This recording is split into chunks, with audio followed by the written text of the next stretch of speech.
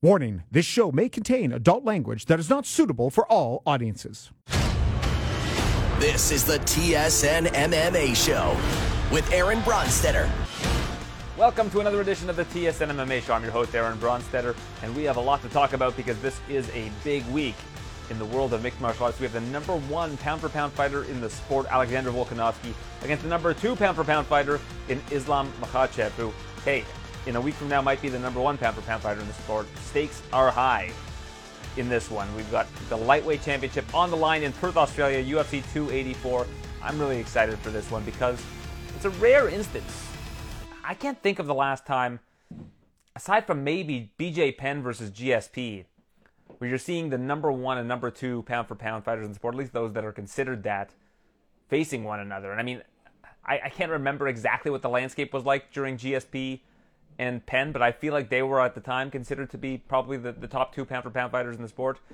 I believe it was a time where featherweight and bantamweight hadn't even been introduced yet, so those were the two lightest weight classes in the UFC. I'd have to go back and double-check that, but I'm fairly certain that's the case. So it's been a long time. It's been a hot minute since we've seen the top two pound-for-pound fighters in the sport go toe-to-toe. And, I know Islam Makhachev has talked about how the promotion for this fight might not have been as good as it could have been, and perhaps that's the case. I don't really know. Again, Dana White's come out and said the numbers look like they're going to be pretty good regardless.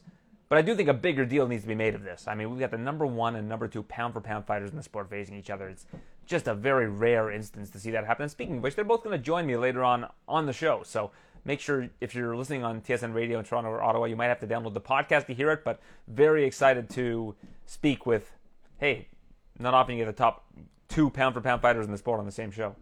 And very excited to speak to them. And if I say top pound-for-pound fighter in the sport, is that accurate? I mean, we're looking at pound-for-pound rankings in the UFC, but I think if you were to take the entire mixed martial arts landscape and get people to vote on it, I'm pretty certain that these would be the top two in the sport as a whole. I don't think it's disrespectful to say the top two pound-for-pound fighters in the sport when you talk about Alexander Volkanovski and Islam Makhachev. I think that we're talking about right now the two pound-for-pound best fighters in the sport. I think Volkanovski, since coming to the UFC, has just continued to turn heads and exceed expectations, beating Max Holloway 3 times. I mean, Max Holloway is a top pound-for-pound fighter. I mean, if you were to look at the featherweight division, who do you think has the best shot of beating Max Holloway outside of Volkanovski? There's not a whole lot of options here. He hasn't lost to anybody not named Volkanovski in 8 to 10 years, if I'm not mistaken, a long time since Max Holloway. I guess at 145 pounds, he lost to Poirier at 55, but at 145 pounds, I'm not sure we've seen him lose to anybody not named Alexander Volkanovski in quite some time. So, I consider it, and you look at how strong that division is, Max Holloway to me is still probably a top 10, top 15 pound-for-pound fighter in the sport, and Volkanovski beat him 3 times. I mean, just speaks volumes about how good this guy is. And now you look at Makhachev, he has the one loss to Adriano Martins early on in his career. Lost a first-round knockout in that situation. And since then, he's basically been a flawless fighter. It's hard to find holes in his game, hard to find mistakes that he's made in any of his fights. I mean, this guy is just a total package in terms of being a solid striker, but really an elite grappler. Just a phenomenal grappler who's always looking to finish. This isn't the guy that smothers people for 5 rounds necessarily. I mean, it's happened before, but this is a guy who's very creative on the ground. And I think it's going to be a very, very interesting stylistic matchup for that reason. You got, again, Volkanovski, who's so durable, so versatile, strong volume striker, against the guy who doesn't take a whole lot of risks and is always good at finding his best winning conditions under any circumstance. So two kind of opposites in that standpoint, from that standpoint rather, where you look at somebody who's got great volume, solid defense, has good takedowns as well, against somebody who just does not make a lot of mistakes in Makhachev, and also somebody who barely absorbs any strikes in his fights. He absorbed a career-high 19 significant strikes when he fought Oliveira in his last fight. I mean, it's pretty absurd to think about that. I looked back at the last 6. Volkanovski, I believe, has landed 960 significant strikes in his last 6, whereas Makhachev has absorbed 61 or something along those lines. It's a crazy dynamic between these two fighters. So really excited to see them go toe-to-toe. And I think it's something that we should really celebrate because it's rare to see best versus best. And not just best versus best in a single division, but best versus best in the sport. That's what makes it so special, right?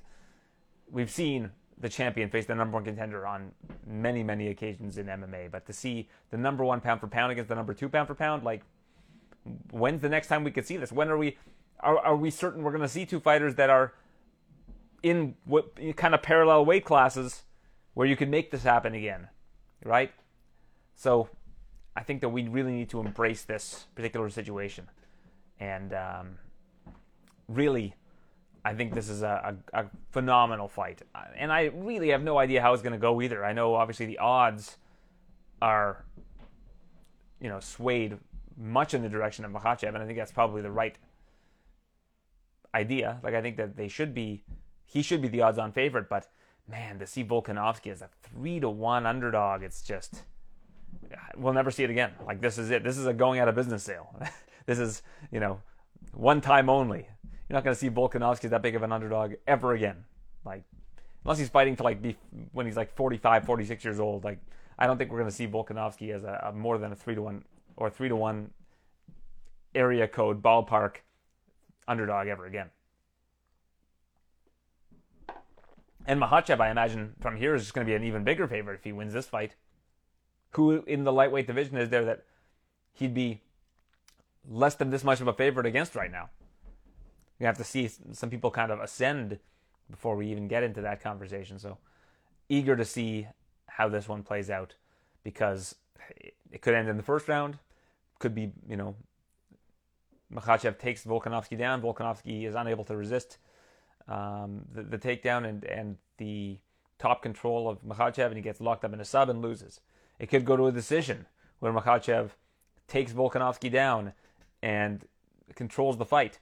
It could be Volkanovski scoring a first-round knockout, catching Islam coming in.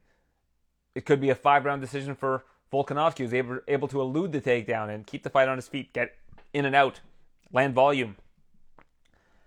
There's just so many different outcomes that are possible in this fight. It's like, if somebody asks me who to bet on in this, the only bet that I am going to actually recommend this week is fight starts round 3. I think it's minus 180. You could parlay that, and I think that's a relatively safe play. But again, it's a very volatile fight, because this is the fight game, and when you've got best versus best, oftentimes you don't see it as a lopsided fight when it happens, but who knows, right? So I just can't wait to see how it plays out. I'm excited, really as excited as I've ever been to see the outcome of a fight. I get excited for bouts like Gaethje versus Oliveira, because I know the excitement level is going to be through the roof. We've got two action fighters. We know how that fight is going to play out, not in terms of what the result is, but in terms of how those guys are going to fight. So when you see a matchup like that, you just know it's going to be exciting. And those are awesome matchups. But a matchup like this, where you've just got two elite level competitors who we really haven't seen show any sort of holes in their game in recent years, going against each other, it's about as close. If you're looking at it from a video game perspective, it's 99 versus 99, right? These are the two best, and it could just play out in so many different ways, and I think that's what makes this such a special fight. Because if somebody thinks that they have a really good prediction for this, maybe they do. Maybe it plays out that way, but would you be surprised in any scenario here? I wouldn't be surprised if Volkanovski won. I know he's a big underdog, but we're talking about a guy who, every time people have, dismissed him or have said that he's going to lose a fight or have said he's not good enough to do blank, he's always risen to the occasion. He's fighting in Australia, right? There are so many things going. And you look at Makhachev, and he's looked so dominant, but the level of competition for him has not been consistently great. If you look at the last 2 years or 4 years, I think it is, of Volkanovski, you're talking Chad Mendes, you're talking Aldo, you're talking 3 Max Holloway fights, Ortega, Korean Zombie. We're talking about the best of the best guys consistently for Volkanovski. And if you look at Makhachev, we're talking about Bobby Green. We're talking, of course, he beat Charles Oliveira, great win. We're talking about Dan Hooker. These aren't the top guys at 155 pounds. We're not talking about Dustin Poirier. We're not talking about Gaethje. Not to say he wouldn't beat them. He'd be big favorites over those guys too. But we're not talking about Fiziev. We're not talking about Gamrot. We're not talking about Beneil Dariush. We haven't seen the resume on Makhachev like we've seen on Volkanovski. And does that mean that he's not as good as we think he is? Absolutely not. I think he's shown, again, we haven't barely seen him make any errors in his UFC career. We've barely seen him take any damage. We've barely seen him be in any sort of trouble, save for that one loss. I mean, the guy has been as good as it gets the last couple of years. But that's what makes it so much fun. And that's why this is the kind of fight that we really need to embrace, because I think the one thing that Islam Makhachev said about the promotion is, whether or not it's accurate, it doesn't feel like this fight is getting enough credit for how big it is. And I'm not even sure if you can build it up that big, but obviously you try to, but top number 1 versus number 2, pound for pound, this is going to be something special. And I'll get off my soapbox in terms of talking about this matchup, because I can go on for days about how awesome I think it is. And I wish it got more fanfare. I hope it does do well. I hope that a lot of people do watch it, because the day before the Super Bowl, where the two best teams in each respective conference face each other, we get a best versus best matchup in MMA. Like, this is a weekend of high-level competition ahead of us, and that should stoke the flames of every mixed martial arts or sports fan really out there. So let's see how this one goes. But 1 week from today, we'll have the answers, and that's the part about mixed martial arts that I love. Is like, right now we don't have the answers, but we get to see it play out in real time. And as much as you want to break things down and you want to say, oh, this is how I think this fight's going to play out, this is one of those ones where I just kind of want to sit back and see how it unfolds, because I think that, honestly, it can play out in a bunch of different ways. But we'll talk about the matchup itself a little bit later on. We'll talk about the UFC 284 card as a whole, the betting lines, etc., a little bit later on in the show.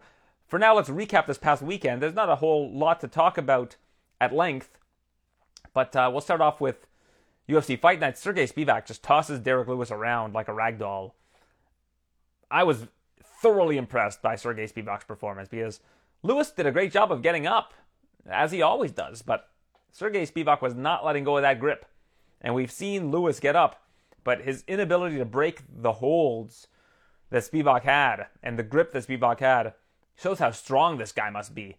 And still a guy who's entering his prime years, still very young in terms of heavyweight. Like, Sergey Spivak's got a bright future ahead of him, and I can't wait to see how it goes. Now, as for Derek Lewis, people are writing him off and saying he's done.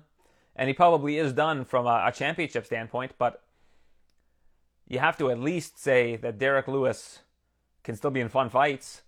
Like, let's pull up these UFC rankings for a second, because I want to take a look and see if we can match Derek Lewis up for some exciting fights going forward. Like, what would be a fight that would get you excited? I mean, Blagoy Ivanov versus Derek Lewis is kind of I don't want to rip Blagoy, but he fought on this card, and he just, he's not really the most exciting fighter. We can just put it that way. Jailton Almeida against Derek Lewis. I mean, Jailton Almeida would probably be a minus 600 favorite against him. Kind of Alexander Romanov probably too. I mean, the heavyweight division is starting to really add quality. But how about Lewis versus Rosenstruik? That would be a fun fight. Lewis versus Volkov too. You could probably make that fight depending on how Volkov's next fight goes. We saw Lewis versus Dawkins already, but that would be another one you could probably run back if you wanted to. Lewis versus Marcin Tybura. And then you look at a lot of these up-and-coming heavyweights. I think that there's certainly room for Derek Lewis to fight guys like that are coming up. I mean, Derek Lewis is still a guy who I think they could rely on to headline fight night cards. You might think he's past his prime, but I think at the same time, people like Derek Lewis. They like to hear from Derek Lewis. They like to watch him compete. But man, I just hated seeing the look on his face after that loss to Sergey Spivak. He was just sullen. He looked like he was going to go to the back and just cry afterwards. And Derek Lewis doesn't seem like the crying type, but he just looked heartbroken. And I hate to see fighters with that look on their face after they've put so much into their camp. And Derek Lewis finally has gotten improved quality of life with his back surgery. He's gotten into better shape. I mean, not quite the... everybody's saying, oh, he's moving down to 205 to face Jamal Hill. Look how svelte he looks. And then, 36 hours later, he steps on the scale at 265. you may not want to just look at photography and judge based on that. I don't think Derek was moving down to 205 in this lifetime. But, yeah, I mean, Sergey Spivak, lots of exciting matchups for him, too. You look at the rankings, you go up and down. Spivak now ranked number 8. He's moved up 4 spots. You could put him against Tai Tuivasa next. I think that would be a great matchup. But that's probably about the ceiling for him right now. Tai Tuivasa is ranked 5. And then everybody else on down, I think, are all good matchups. Hey, if you want to do something fun, do Spivak versus Jailton Almeida. Put Almeida against somebody who actually knows how to grapple at heavyweight and see how it goes.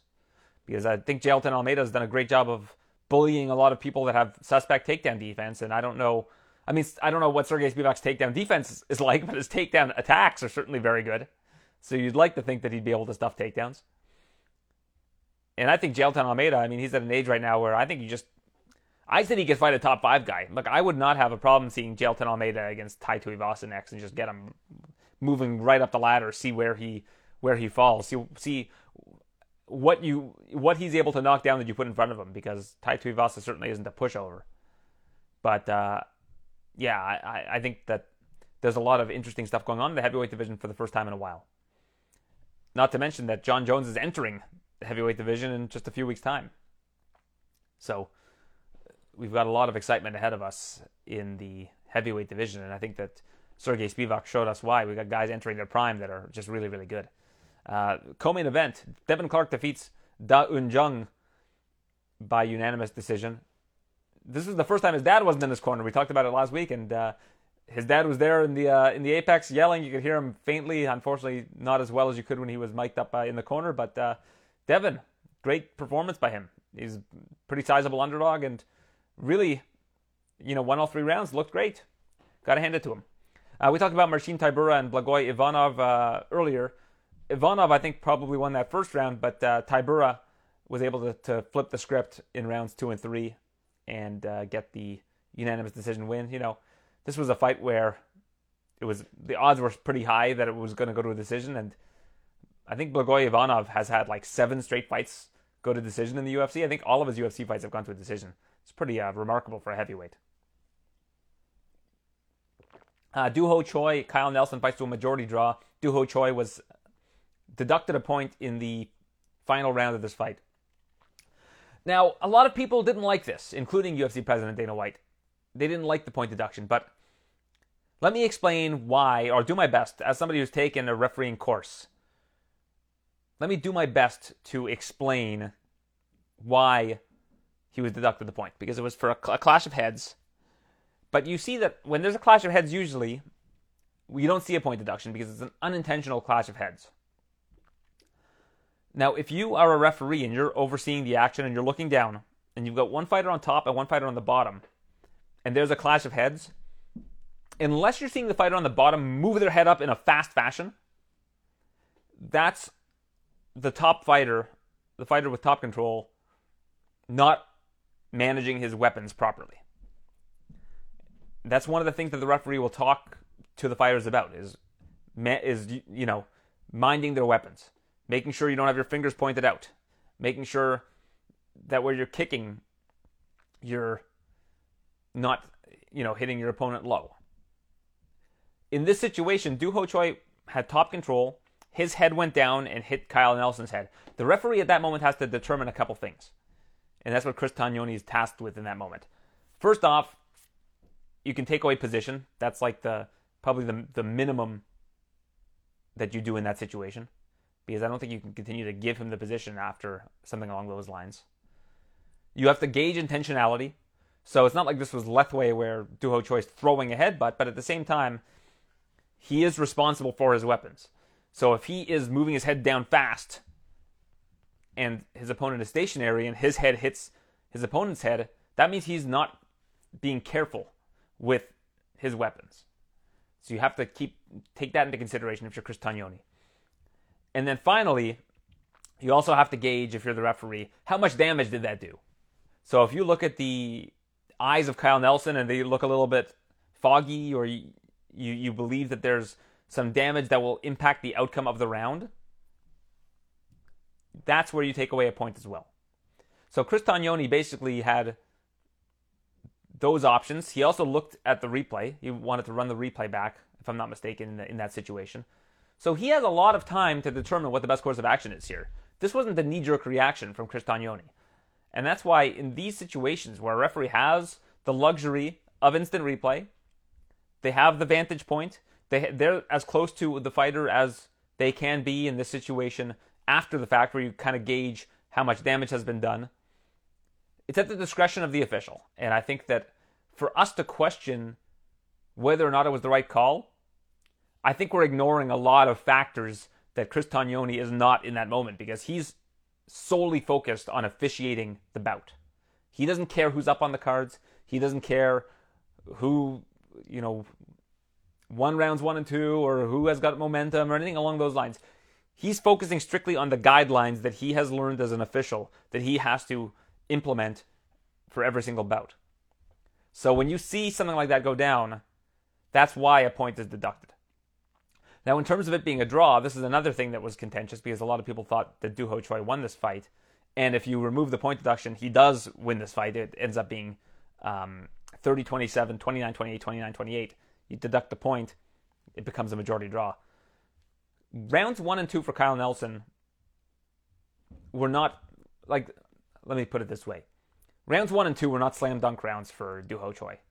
Kyle Nelson did it enough in those rounds to make them close. And for the judges, look at the beginning of round 2. He rocked Doo Ho Choi with by far the best shot of that round. And then the judges sitting cage side have to look at what Doo Ho Choi has done in order to make up that ground as the round goes on. And they have to ultimately decide whether or not Doo Ho Choi did enough to make up that ground. And the first round, there wasn't a whole lot that happened. Let me go and look at the stats. And the stats don't necessarily mean everything in a fight, but I just wanted to look at what happened in that fight so that we can gauge it. So Doo Ho Choi has 2 minutes and 24 seconds of control in the first round, and throws one significant ground strike. That's how many ground strikes he attempted in round 1. One significant strike. And overall in the round, he outlanded Nelson 3-1 in significant strikes. So we're talking about a round where not a whole lot happened. Kyle Nelson landed a takedown. Doo Ho Choi did have position in the round, but Nelson landed a takedown. I believe it was a pretty hard takedown. If I recall, that was where Lorisenko was talking about the damage from the takedown at the end of the round. I might be wrong on that. But that's an important thing to factor into that equation, because you're basically gauging who won the round based on one takedown and the strength of that takedown, the damage that takedown does, versus 3 significant strikes. And I believe that Nelson was also attempting a choke in that round, but I might be getting my rounds confused. I'm recording the show on Wednesday, and this happened on Saturday late night. So I'm doing my best to recall what happened in this fight. And then in the second round, Choi outlands Nelson 24-16, but as I mentioned, there was that one really big shot at the beginning of the round that kind of rocked Choi, and the judges have to take that into account too. So I scored it for Choi, so don't think that I'm coming here to make a defense of Kyle Nelson. What I'm trying to do is get people to think a little bit objectively about what the officials are looking at in these situations and what they're weighing when they're watching, as opposed to watching it from the vantage point of being a viewer at home. That's the only argument I'd like to make there. But either way, majority draw. Adam Fugit defeats Yusaku Kinoshita. Kinoshita looked good on the Contender Series, did not look good in this fight. Fugit looked like he did not want to let Kinoshita get out of the first round, and did just that by landing vicious elbows in order to score the victory there. Then there was the Road to UFC finales. We had India's Anshul Jubli defeating Jeka Seregi from Indonesia. This was really Jubli putting his grappling on display, and Seregi not having really an answer for it. So congratulations to Anshul Jubli, who became the second Indian fighter to compete in the Indian-born fighter rather to compete in the UFC. We had Lee Jungyong defeat Jia Yi by split decision. And Lee afterwards, after he wins a split decision, where it was 30-27 on his opponent's scorecard for one judge, not saying that's the right scorecard, but very close fight, starts calling out all the best featherweights in the world. Well, aim for the sky, aim for the stars, my friend. But eager to see what he's got next. I think it's very safe to say that the standout from Road to the UFC was Rinya Nakamura, known for being a wrestler primarily, but just threw absolute bombs to put Toshiomi Kazama out 33 seconds into the first round. This guy has a brilliant future ahead of him. Keep the name Rinya Nakamura top of mind in the bantamweight division, because this guy is going to be ranked one day. I have no doubts. Hyun Sung Park defeats Sung Guk Choi by rear naked choke submission. This was a pretty close fight in the flyweight division. And then the first two fights of the night, you had Jun-Yong Park defeating Dennis Chalulin by rear naked choke, and Tatsuro Taira, phenomenal prospect, my prospect of the year last year, defeating Jesus Aguilar in the first round with an armbar triangle. Beautifully executed by Taira, who I just think I think he's 21 years of age. Another guy who you will see ranked. It might already be ranked. Is he ranked in the top 15 now? I should go and take a look before I comment on this and say that he'll be ranked one day. Let's see. Flyweight division. Not yet. But he's getting there. You could put him against any of those guys in the ranked 10 to 15, and I think we're going to see an interesting fight. But Tatsuro Taira, phenomenal prospect. Looked great. And that's a UFC Fight Night, Lewis versus Spivak. And let's quickly look at Bellator 290, where Fedor Emelianenko had his retirement bout. And I'm a little bit hot and cold on... First off, let me just be very clear. I love that they brought in the legends at the end and that they were there to honor the career of Fedor Emelianenko. But it's a risky thing to do. Because if Emelianenko gets KO'd cold by Ryan Bader and needs to be transported to the hospital, you're going to have a guy that doesn't have his wits about him walking around while people are shaking his hands. I'm not saying that's the case, but you run that risk pretty hard. This was a big risk-reward proposition in general, because you've got a guy in Fedor headlining on CBS with this massive opportunity at age 46 to walk away from MMA as the champion in Bellator, which is a massive deal if you're able to do that and prove that you're the best heavyweight in Bellator in your last fight. And then get your flowers after that as well with all of these legends.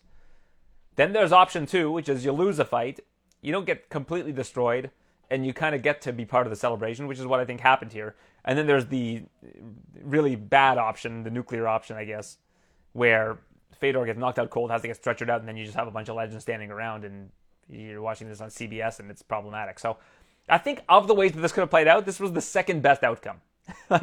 You know what? Maybe the third best, because the second best probably would have been a decision loss, where you still know for a fact the guy's got his wits about him. But it seemed like Fedor was enjoying the moment. It was great to see all those legends in the cage at the same time.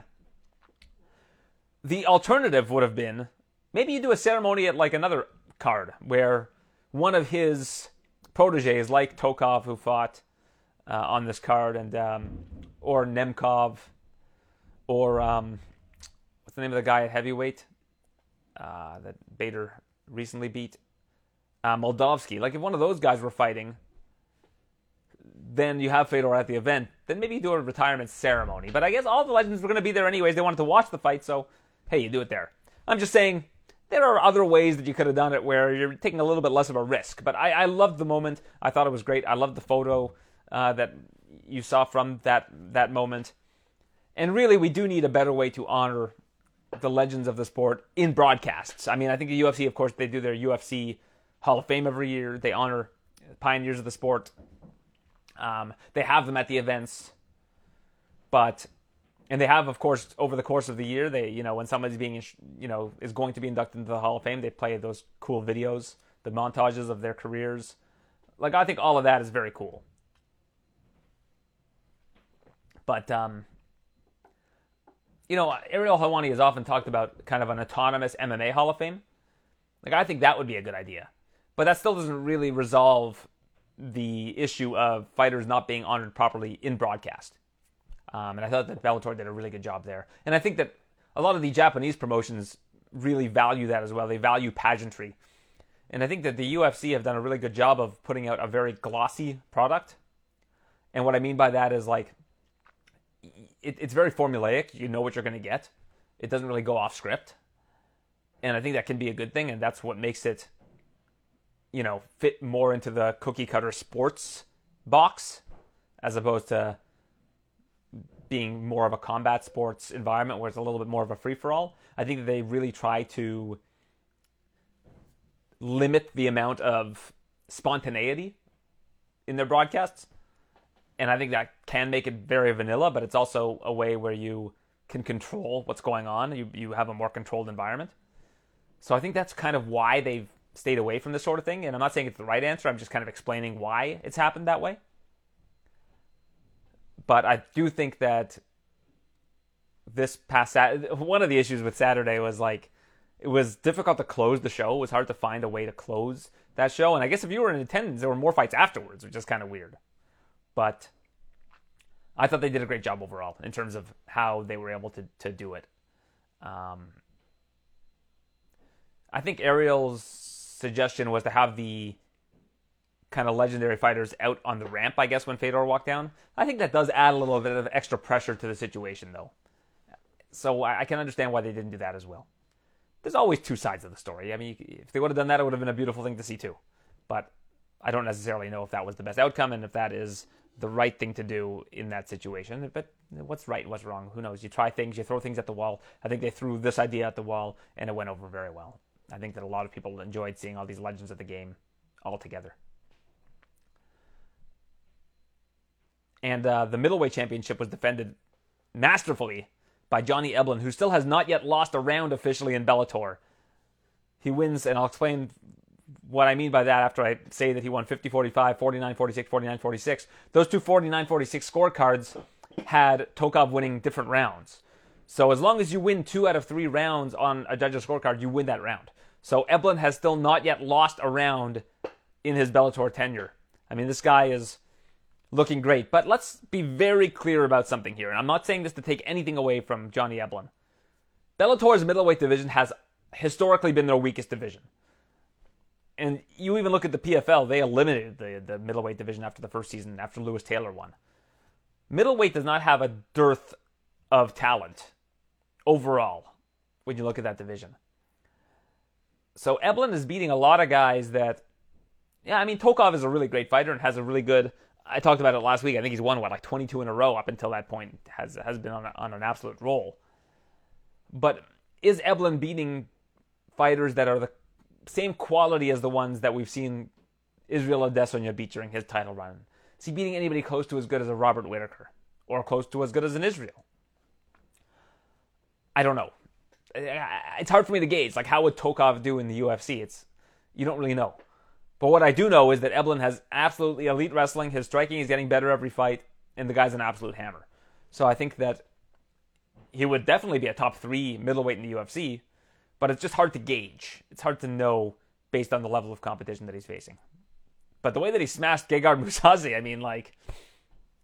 it's just like, wow, It's pretty unbelievable. But also keep in mind that Jacare did the same thing to Mousasi in the UFC. Of course, Mousasi won back in Dream, but we'll have to see how it plays out for Eblen. But Eblen is 31 years of age, just turned 31. He's in his prime right now. Got kind of a late start in MMA. And he just looks untouchable right now in terms of Bellator talent. Like, he's going to probably have to move up to light heavyweight and face Nemkov at some point in time. Because I don't see anybody right now at middleweight challenging him. I'd love to see Aaron Jeffrey get a shot at him just because it's a similar stylistic fight. But, I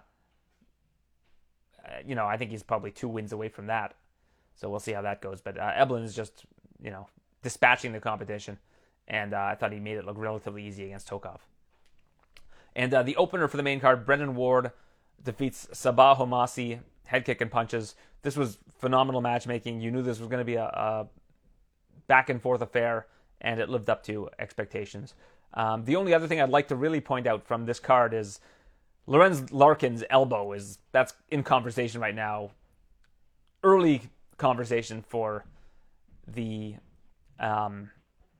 knockout of the year. Just a phenomenal knockout by the one and only Lorenz Larkin, the Monsoon.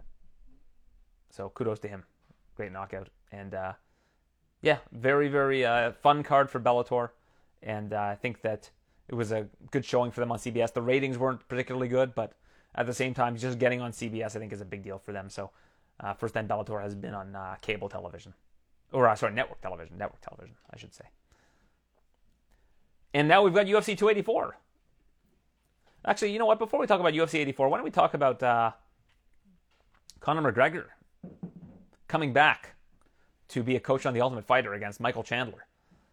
Dana White announced this, also announced that UFC 287 will be taking place in Miami, Florida, which I'm very excited about. That should be a great card, and nice to see the UFC back in Miami. Been going to Jacksonville in recent years. Time to show the 305 some love. A little sip of my coffee here, and talk about this next season of Ultimate Fighter, which Cole Shelton reported today is going to feature ex-UFC fighters against prospects. It's going to be kind of a mix of those two. And I think that's a really cool theme. Because when you do those shows like The Ultimate Fighter, the one that they did with Jesse Taylor and Diego Lima, and you bring back kind of old fighters, they're all together. I know James Krause was on that season as well. Like you put them all together. I think that I don't think that makes them as hungry because they're facing kind of other aged veterans. If you put them in there against prospects, that can get some of these veteran guys out of bed and get them to say, hey, young pup, you're not getting into the junkyard without passing me first. And I think that that's a really cool way to inspire a lot of these fighters that are probably already have a chip on their shoulder from being released from the UFC to be gatekeepers to see which prospects belong and which ones don't. Because they'll find out quickly whether or not they belong if the casting for this is good. But McGregor and Chandler are going to face each other. My best guess would be September. I mentioned this on social media. I think that the show wraps in August. I don't think they're going to want to sit around and wait until October, November to do that fight, of course, health permitting. But I think that September in Vegas would be the most likely scenario for how we see these two matched up. And I know they've got the 30th anniversary show in November in New York City, but tentatively. But I think that this would be the best landing spot for Chandler versus McGregor.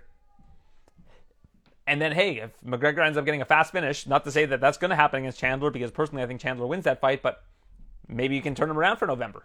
Maybe he remains hungry and wants to keep going. So who knows? But what I know is that that's really, really a tough comeback fight for McGregor. Now, I know that Chandler's 2-3 in the UFC, but he almost beat Poirier. He almost beat Charles Oliveira, and he was very competitive with Justin Gaethje. Like, we're talking about a guy who is hanging with the best of the best in the UFC's lightweight division, which is a tough division. And a guy who's beaten Tony Ferguson and Dan Hooker, two guys that are veterans in that division as well. So what level is Conor McGregor? Is Conor McGregor still above what Tony Ferguson is or what Dan Hooker is? I think it's impossible to say whether he is or not. Who can say, right? Like, he's lost 2 in a row to Poirier. Poirier, I think we can say, is still a top 3 fighter in the lightweight division. I think you say it's Oliveira, it's Makhachev, and it's Poirier are like the top 3. I don't think that I'm off sides by saying that, unless there's somebody Beneil Dariush, I think, is like right there with Poirier probably. But I think that Chandler's proven that he belongs. A top 7, 8 lightweight in the world right now. And Conor McGregor hasn't won a fight against a lightweight, even though it looks like this is going to be contested at 170 pounds, according to Ara Helwani.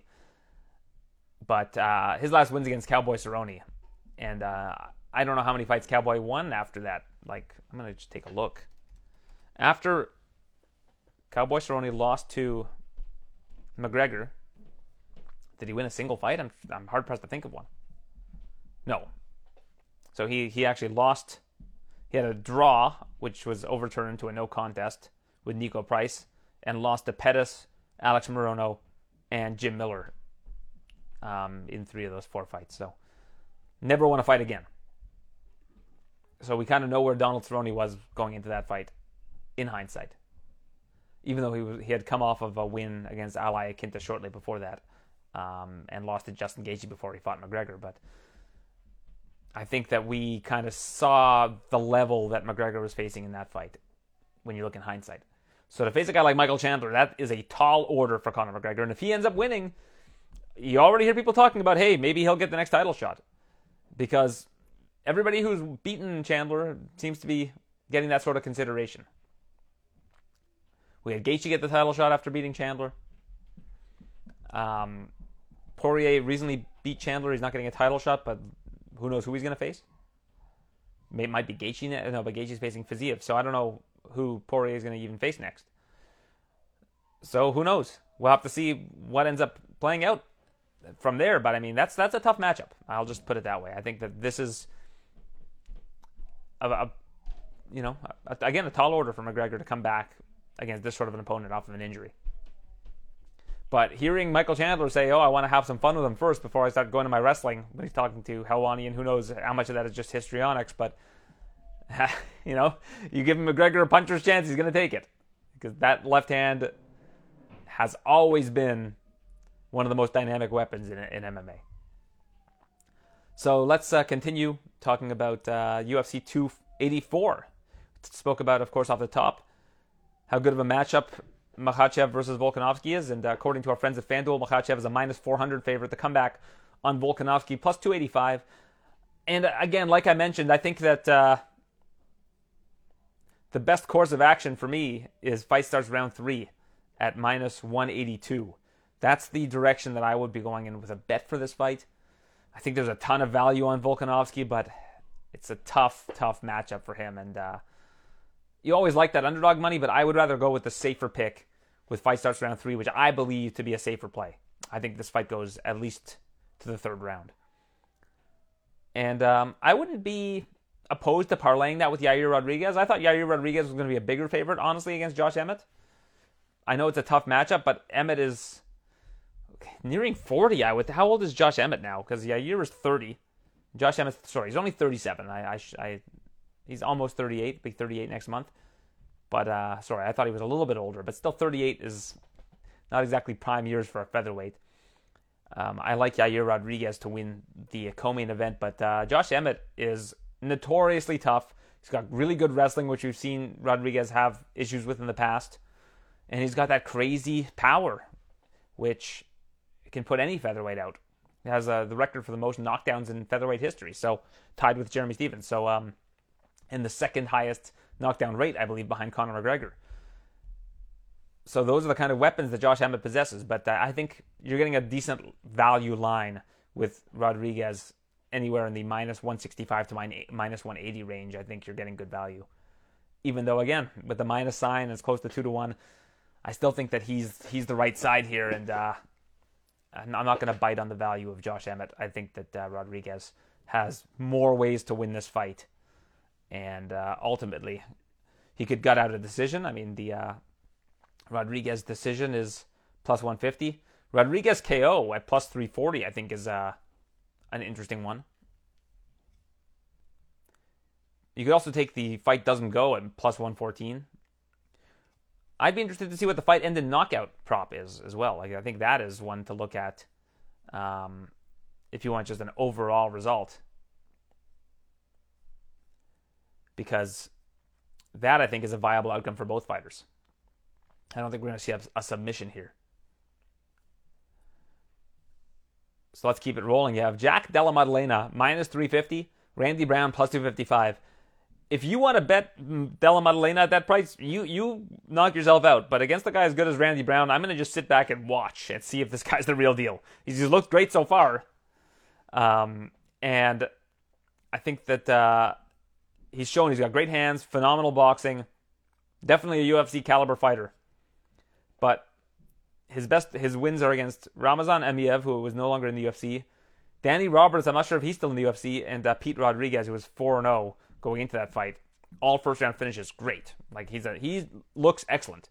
But Randy Brown is on a win streak right now of Alex Oliveira, Jared Gooden, Chaos Williams, and Francisco Trinaldo. That is a really strong 4-fight win streak. And his only loss in the last 4 years is to Vicente Luque. Got off to a little bit of a rough start in his UFC career. But he's been on a roll lately. He's in his prime.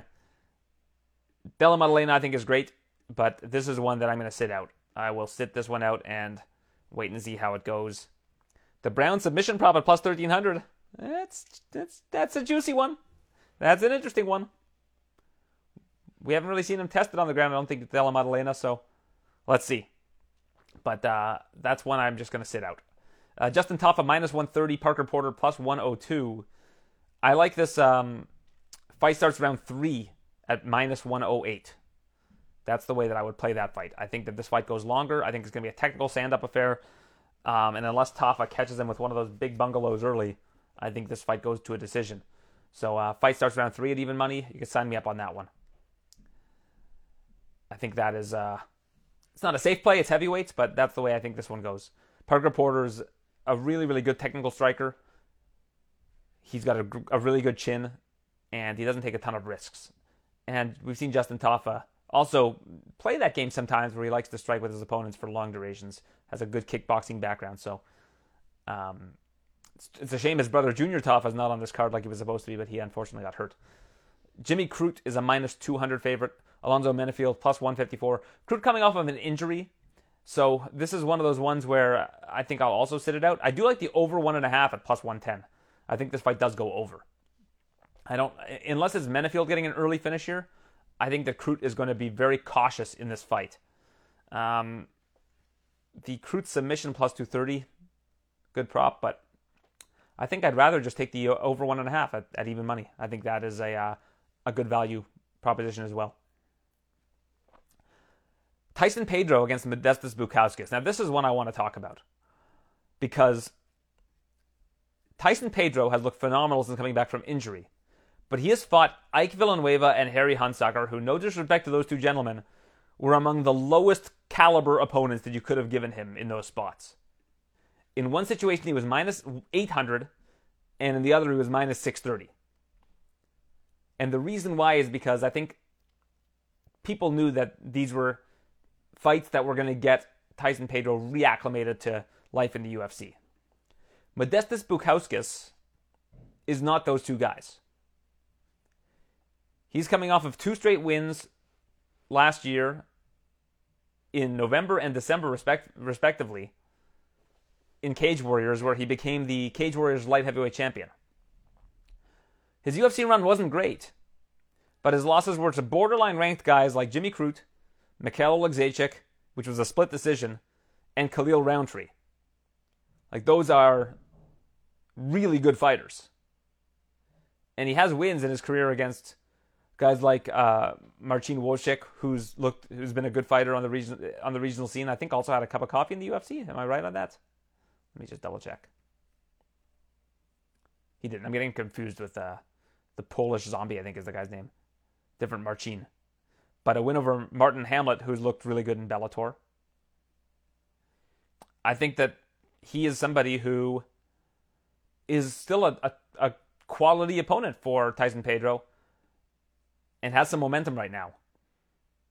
I think he fought a little bit too recently for my liking with going to the 4th round and winning that fight, but I think you could take a flyer on Modestas Bukauskas here at plus 200. I think that is probably the nicest looking underdog play on the card, in my opinion. You've got Melsik Bagdasaryan and Josh Kulabau, basically an even money fight. Kulabau's looked really good of late. So, looked solid against Sung Woo Choi, won a split decision that was something of a war. Win over Shilan Nurdenbecka. And then you've got Melsik Bagdasaryan, who has been winning his fights in the UFC since winning on Contender Series.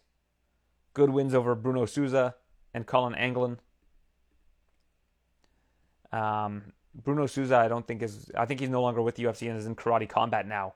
And Colin Anglin was another guy off Contender Series. So he's facing basically regional quality opponents. And now he's facing a guy that's coming off a solid win over Sung Woo Choi and has beaten 2 UFC quality opponents in a row.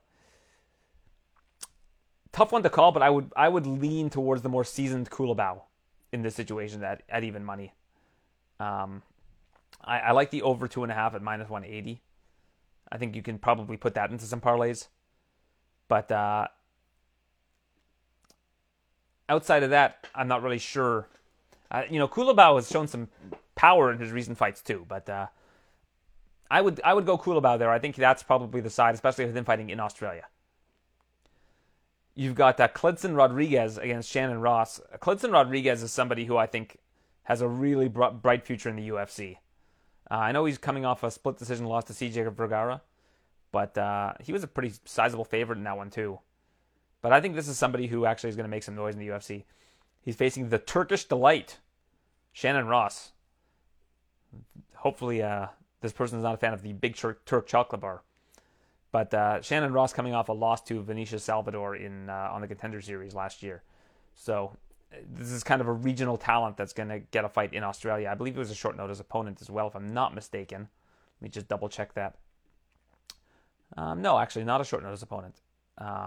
Unless he was supposed to face someone else, and Klidson is a short notice opponent for him. No, neither is the case. So this was a match that was made with intentionality. I can understand why Klidson Rodriguez is a big favorite here.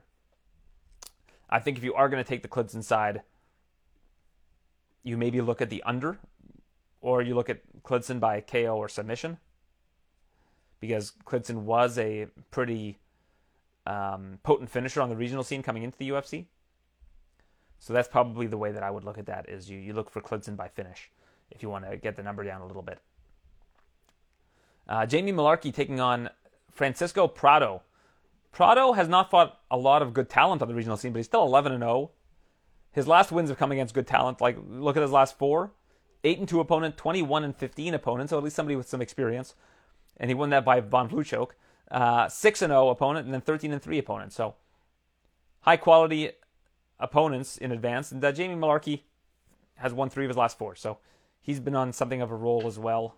Although I do think a lot of people thought Michael Johnson won that last fight against Jamie Mullarkey. That was a split decision, but close fight against Michael Johnson is certainly nothing to be ashamed of, and certainly doesn't speak to the level that you're at. So Mullarkey's a minus 265 favorite. If you do like Jamie Mullarkey, I would suggest you take Mullarkey by decision at plus 225. I think that is probably his best winning conditions. If you look at his recent wins, he has been getting finishes, so maybe I'm wrong on that, but I think that's probably how he wins that fight more often than not. Jack Jenkins looks great on the Contender Series. He's taking on Don Shainis, who fought Sadiq Youssef on short notice in his last fight and only lasted 30 seconds with him. But Don Shainis has a good reputation for the regional scene. It's not like this guy was brought in necessarily to lose to Sadiq Youssef. I think this is a guy who they brought in knowing that he's a pretty decent regional talent. But Jack Jenkins looked like a real hammer on the Contender Series, and looks like one of these guys that they are banking on. But I'd like to see how he looks against Don Shainis before a minus 370 price tag on him is something that I would consider. If you look at his fight in the Contender Series, Jack Jenkins was a smaller favorite against a Contender Series fighter than he is against Don Shainis. And Don Shainis is somebody who hasn't fought the best competition. I mean, he has a Jay Ellis win in his last 3 wins, which is usually a layup, but that doesn't necessarily mean that, sometimes you need a short notice opponent. They give Jay Ellis a call. Like, your opponent drops out or you can't find an opponent. His 2 recent wins against Cody Pfister, former UFC fighter, and Bruce Picot, or Bryce Picot. I don't know if I pronounced that correctly, but he basically has 3 first-round wins in a row before that loss to Sadiq Youssef. So that's a wait and see for me. Loma Lukabunmi taking on Elise Reed. The way that Elise Reed wins this fight is actually with a wrestling game plan, in my opinion. I think if she can take Lukabunmi down, she can win a decision here. To get her a decision to plus 360, I think is a good value price for Elise Reed. But more often than not, I think Lukabunmi wins this fight. The over 2.5 is minus 350. So unless you think that Elise Reed is going to get a finish here, which I don't think is going to be the case, you can take Reed by decision and get some decent value, but that's not something that I would necessarily recommend. And the final 2 fights on the card, you got Blake Bilder a plus 114 underdog to Shane Young, minus 146. And Elvis Brenner, plus 360 against Zubaira Tuhugov. The Tuhugov knockout prop is something I would look at if you can get a good price on it. And that's it. That's UFC 284. Coming to you from wonderful Perth, Australia. If you would like to go on a tour of Perth, Australia, you can follow me on Instagram or TikTok. And follow me on Instagram or TikTok anyways. I'm starting to do a lot more content on those platforms. So if you want to join me over there, I'd really appreciate it. Now, before we wrap up, let's hit on a couple news topics. Bellator has announced their next opponent for Michael Venom Page, who did some bare knuckle boxing against Mike Perry and actually suffered a loss there. But him against Goichi Yamauchi is a really fun fight. So that's on March 10th in San Jose. That's the reason I'm talking about it. I just love that matchup. That matchup is going to be really cool. Goichi Yamauchi moving all the way up to 170, where I think he won his last fight. So solid matchmaking in that situation. Saidjakub Kakhramonov was released by the UFC. This was a surprising move, in my opinion. I looked at his resume, and he's fought 3 times in the UFC, 2 wins, one of which was against Trevin Jones, who they just put up against Cody Garbrandt, like they're giving him a feature bout sort of thing. And Kakhramonov was beating Said Nurmagomedov in the first round, and then he got finished in the second, but he got caught in a ninja choke. I'm surprised they would cut a guy that talented. I hope we see him land on his feet somewhere else, although he did respond to someone on Twitter and said that he was going to retire. His dream was to come to the UFC, and now that they've released him, he doesn't really have the... he feels like he's not going to have the same sort of ambition, which is just really sad. I hate to see that. So, hopefully, whatever he decides to do next, best of luck to him. So I think that's just about it. I think that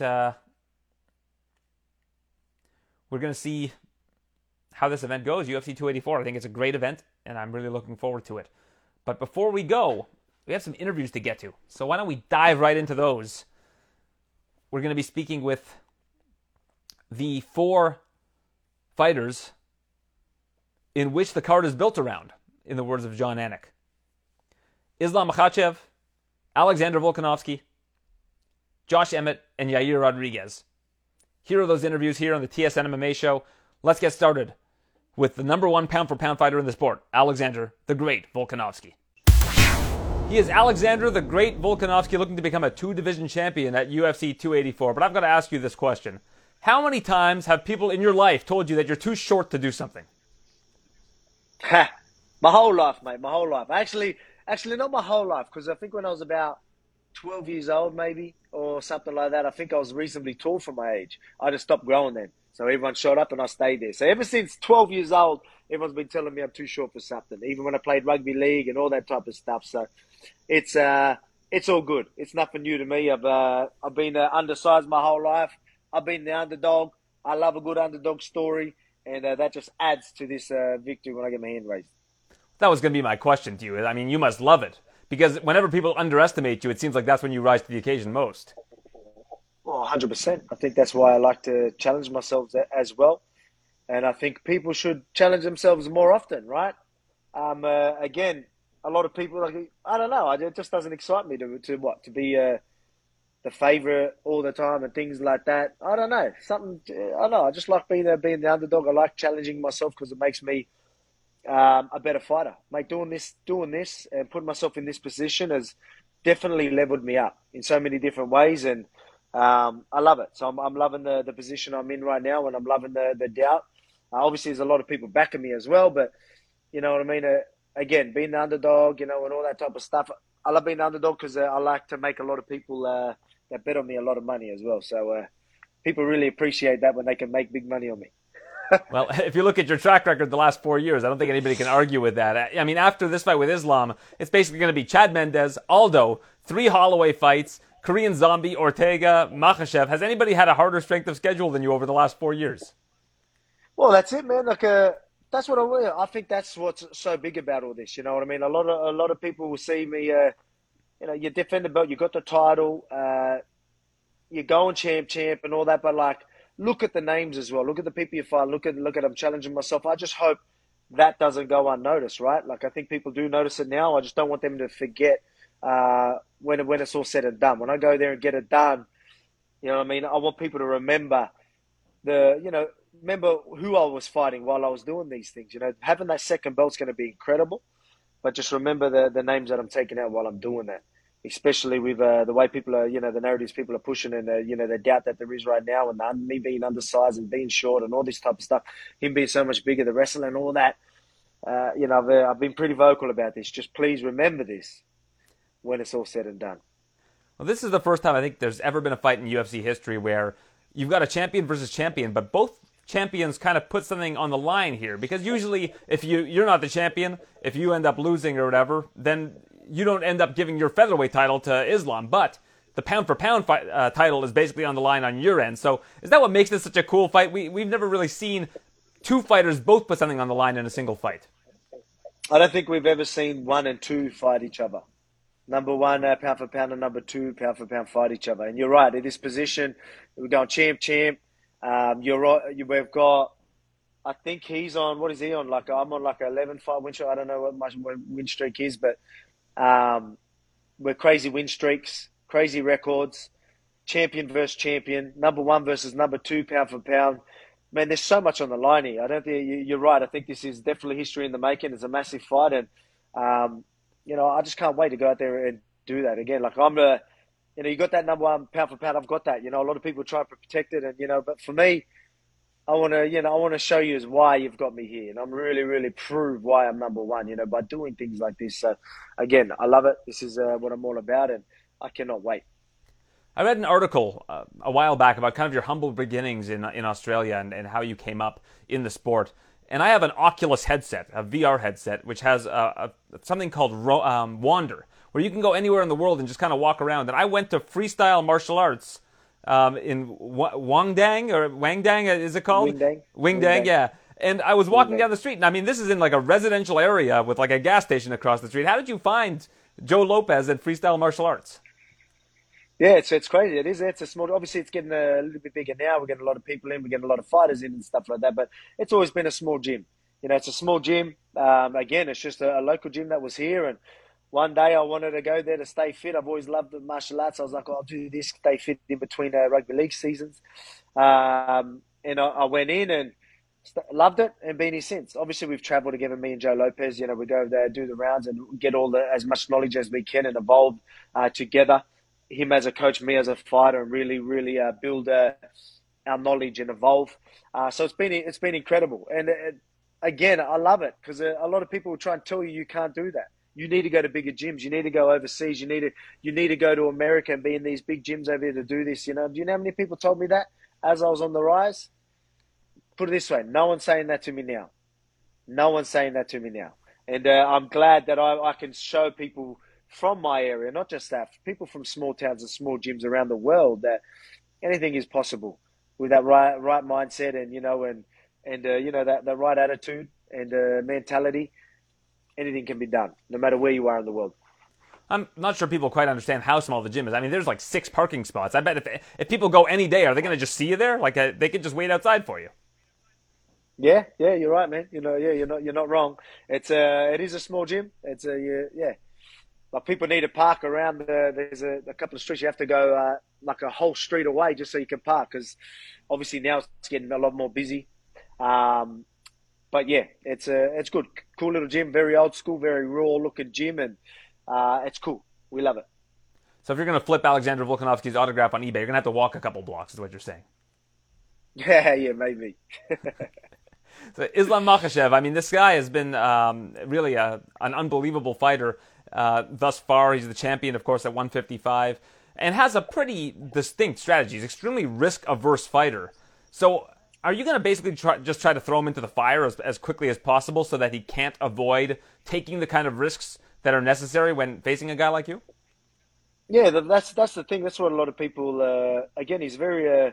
He's defensively sound. He's very calculated, even in the strike. And a lot of people some people say his striking is underrated. Doesn't mean he's very good with, with his offense and his combos and all that type of stuff, but it's calculated. His approach to it, it's a very specific MMA approach for his style, which is underrated. But I'm the type of guy that, you know what I mean, I understand movement, I understand things are doing. Yeah, I can't give too much away, but I mean, these things I understand. I know what he's trying to do. I'm aware of these things. I know how to capitalize on it. I know what to do in these sort of positions. So yeah, obviously I'm gonna obviously put hands on him, and we'll make it a firefight. Obviously, I want to keep it standing, and we know where he wants to take it. He has mentioned that he wants to keep it, like he might keep it a standing and knocking me out and all that. But again, let's be real. We all know that's just talk, especially with my movement and that. Even if he does plan to stay on his feet, which I know he isn't, with my movement and that, even if he was to land punches, I guarantee he's going to be very uncomfortable doing it. So I know for a fact he's going to want to shoot. But again, he's very calculated, and I'm going to give him that respect, give him that benefit of the doubt. But at the same time, I'm the man for the job, plain and simple. One thing I've seen you say in a lot of your interviews is that your opponent's faces change. How soon into this fight do you think Islam Makhachev's face will change? Straight away. Put it this way, you're seeing smirks right now. Every time you see him, he's smirking and all that type of stuff. That'll start changing even fight week, obviously, because I'm picturing that. I know what it's like. I know always what it's like. Right now, he's going to smirk. Fight week, that smirk changes because he's cutting weight and he's going to kill himself just to try and make weight. No, let's hope he makes it healthy, because I do hope he steps in there. I want to fight him, so hopefully everything goes to plan. But that smirk quickly changes even then. You might have a bit of a smirk on his face at the ceremonial weigh-in when he's got a bit of energy again. But as soon as we step in, as soon as I start moving, getting the footwork and have him fighting my fight, it's quick.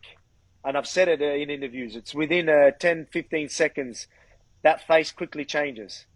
You know what I mean? It's not a face where, there's a face where he's got a game plan, and then there's a face where it's like, oh, where is he? It's like a puzzled look on their face, and that always happens. So there's a panic pretty quickly. And that's what I want to see, and that's what I'm going to make him see, and that's when you're going to start seeing him get desperate. He's going to panic shoot. He's going to try and shoot out of position, and we're going to make him pay for that. Well, I think a lot of people. That's what we will do. Obviously, that's my game plan. He's going to have other plans, but again, that's what I plan on doing. I think a lot of people love you because you're a blue-collar fighter. People can relate to you. But I don't think that you are as blue-collar as the shirt you're wearing, the Hutch's Bricklaying. And that might be the most blue-collar shirt ever made. There you go. That's it. It's my best mate's bricklaying company. So shout out to them. All right. Well, if you need any bricklaying. It's good weather, mate. It's beautiful weather. The sun's out. I'm out here on the veranda. I got the singlet on. You know what I mean? Wearing some nice short shorts. Barefoot. That's it, mate. Aussie way. And Islam's coming from like the mountains of Russia, 1,300 feet altitude, running up hills in the snow to 36-degree weather out in Australia. Yeah, so it was exactly. He would have been rugged up over there. Now he's wearing some thongs and singlets himself. So I'm sure he come in a bit earlier to get used to that weather. So he'll be fine. Well, here in Toronto, we've got a balmy high of -15 tomorrow, so I wish I was down there as well. But best of luck, of course. It's the pound-for-pound #1 fighter in the world, Alexander Volkanovski, looking to add another title to the mix. Thank you for doing this. Really appreciate it. No worries, mate. Thank you. It's the main event of UFC 284 in Perth, Australia. The #1 pound-for-pound fighter in the world against the #2 pound-for-pound fighter in the world. The first time this has ever happened. Islam Makhachev making his first lightweight championship title defense. This is a pretty big fight to have for your very first title defense. Yeah, this is a very big fight, and for what? To be pound for pound king. That's why it's big fight for me. You got to Australia fairly early, prior to I guess your actual fight. What's the time difference like for you, and how are you enjoying it there so far?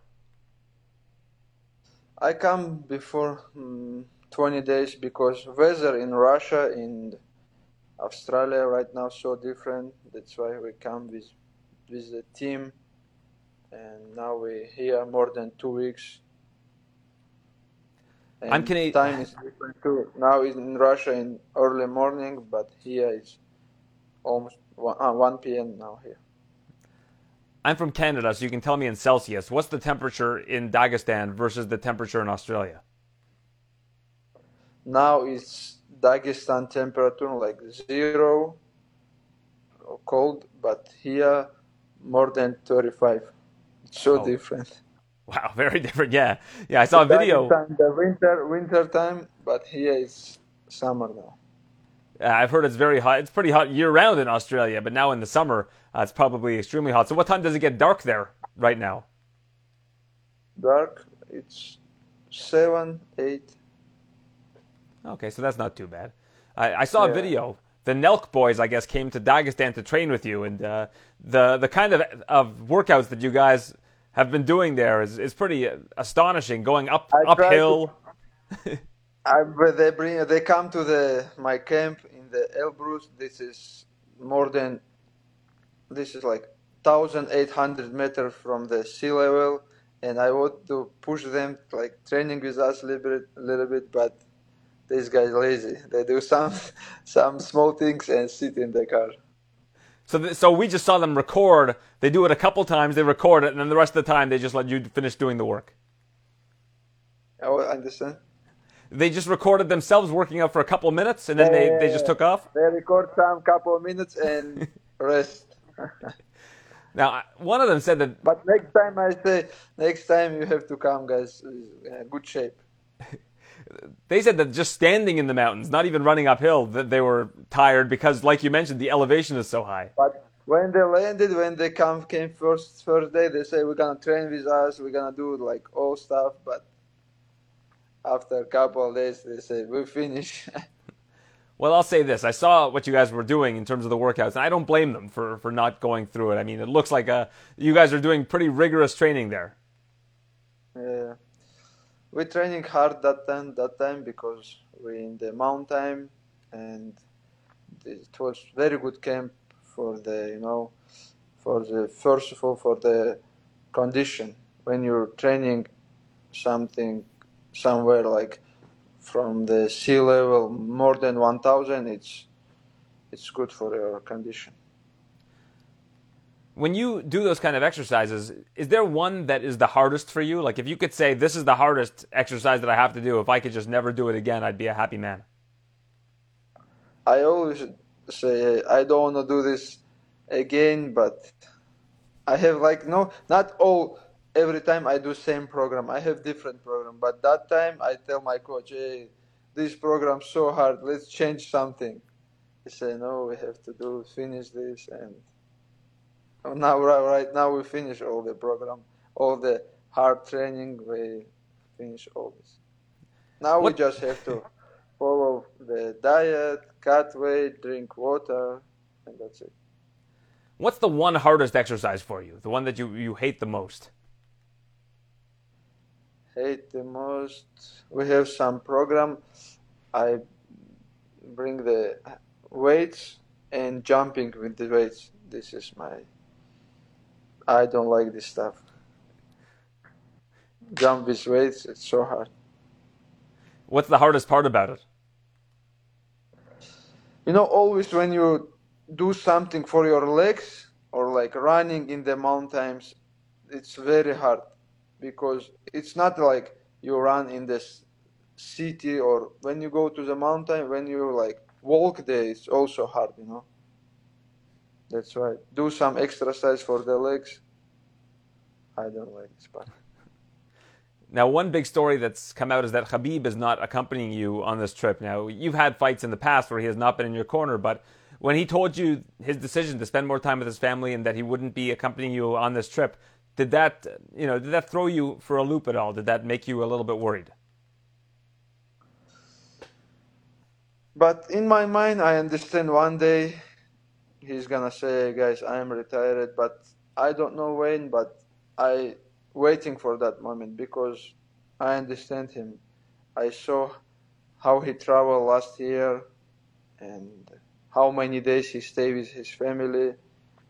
Every fighter want to, when they finish their career, they want to stay with family, with friends, like be in the home. But these guys travel, not just with me, with all team. Somebody have fight, he travel stay with him to the camp, fight week, fight. It's take so much time. That's why I understand him and I agree with him always. Well, it seemed he wanted to pick up from where his father left off. And if he takes a step back and he looks at you being the champion in the UFC, Usman is the champion in Bellator, he probably says, what more is there for me to do? Do you think that that's probably what it was? Is, why do I keep doing this when we've already accomplished what I've set out to do? Again, can you repeat? Yeah, do you think that he just kind of looks at what he's accomplished as a coach now, with you as the champion in the UFC, Usman as the champion in Bellator?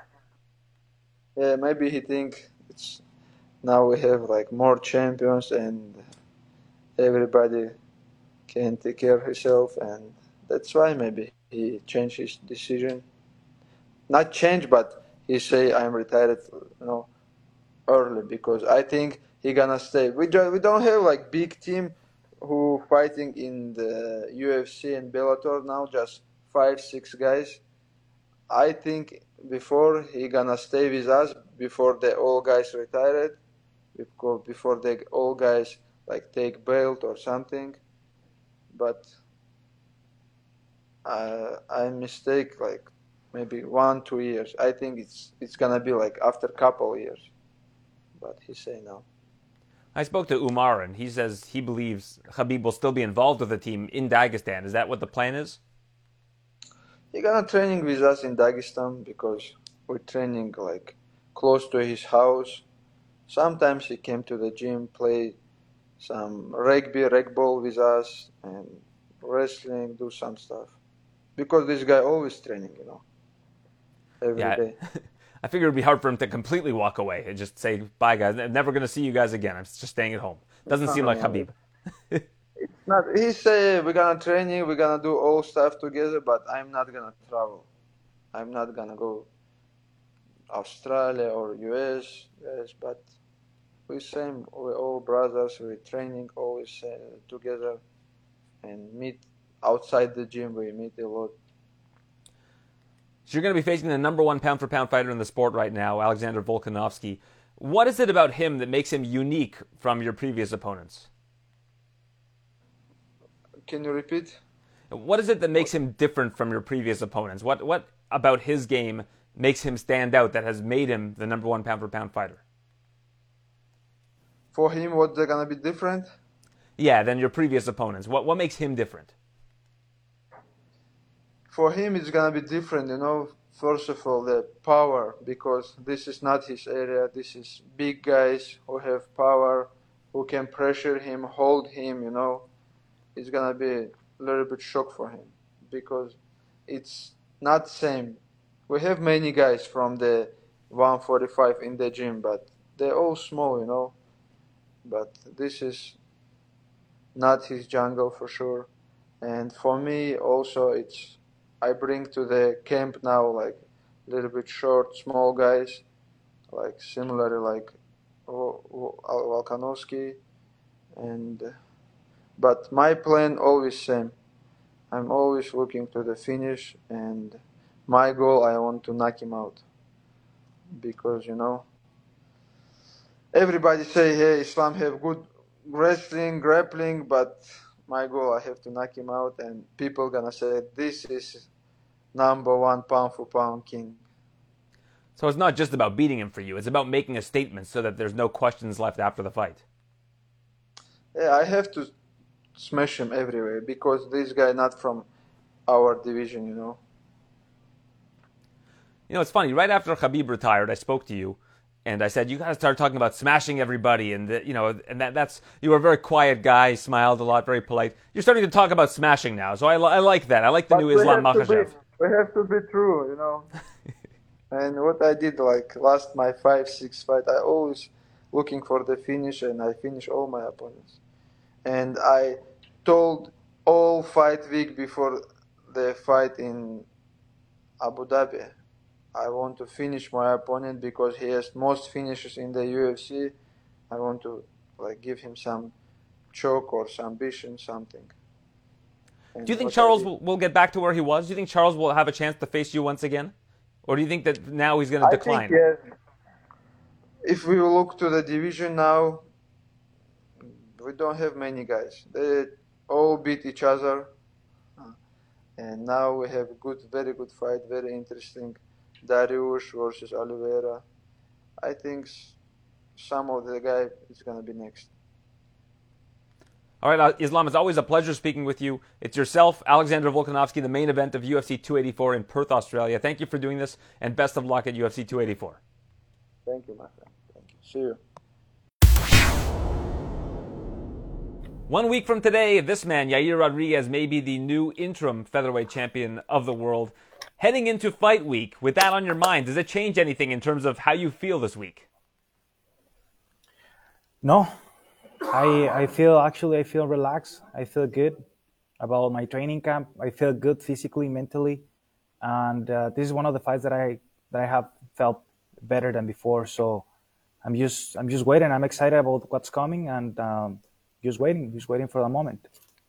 So do you almost have to approach it like any other fight, and then when you're victorious, that's when you can let the emotions kind of come out and feel what you're supposed to feel when you become a champion?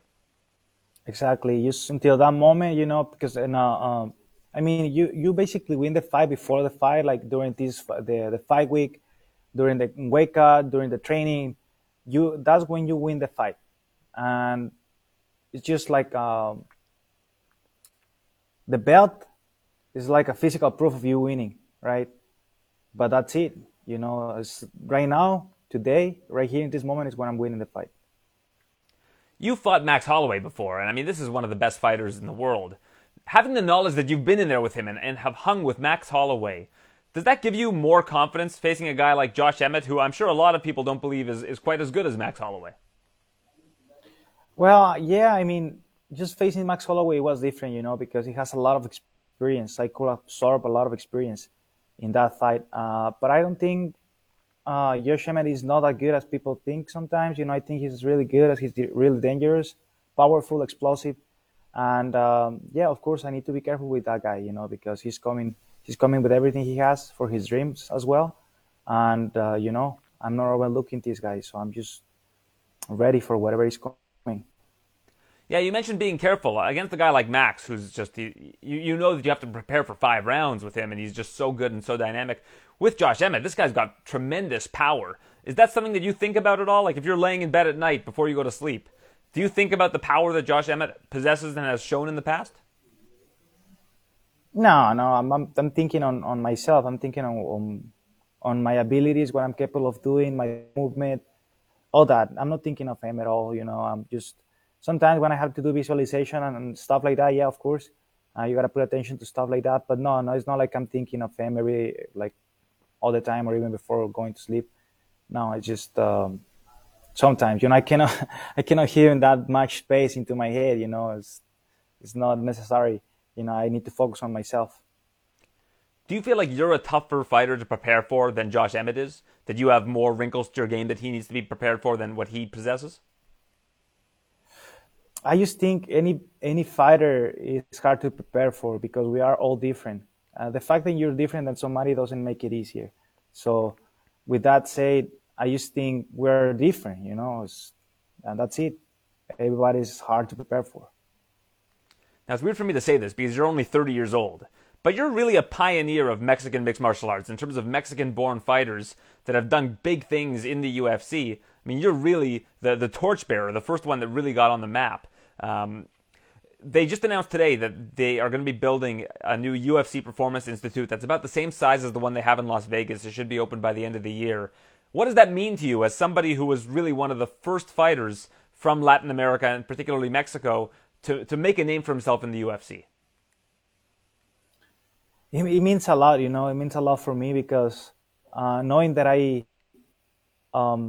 did something, even if it's a small something, for this to happen, is a fulfillment for me, from my heart. That it's like not literally but metaphorically putting the first rock of something, or the second rock of something. Like building the base of something huge that I probably don't have idea what's coming next. So it's amazing. It's an amazing feeling of just thinking that I did something good for for the next generations. Do you think of yourself as a pioneer? Again, you're 30 years old. It's probably hard to think of yourself in that way, but it's still, you are a pioneer of the sport in terms of Mexican fighters. Yeah, I mean, I think there's a lot of pioneers, like especially like right at this point, Brandon Moreno, but in what point Cain Velasquez, Goyito Perez, Efrain Escudero, Kelvin Gastelum, Alexa Grasso, Irene Aldana, and many other fighters, that they have the Hispanic heritage on their blood and stuff. I just think there's a lot of pioneers. I don't know if I'm a pioneer or not, but I'm sure I did something good, for the other fighters to want to come do this. I'm sure many have asked you this already, but in terms of what the future looks like for Mexican MMA, I mean, right now, of course, Brandon Moreno, you keep mentioning him. He, of course, is the two-time flyweight champion of the world. There's yourself. We know that Alexa Grasso is getting a shot at the women's flyweight championship. Irene Aldana is right there in terms of the women's bantamweight championship.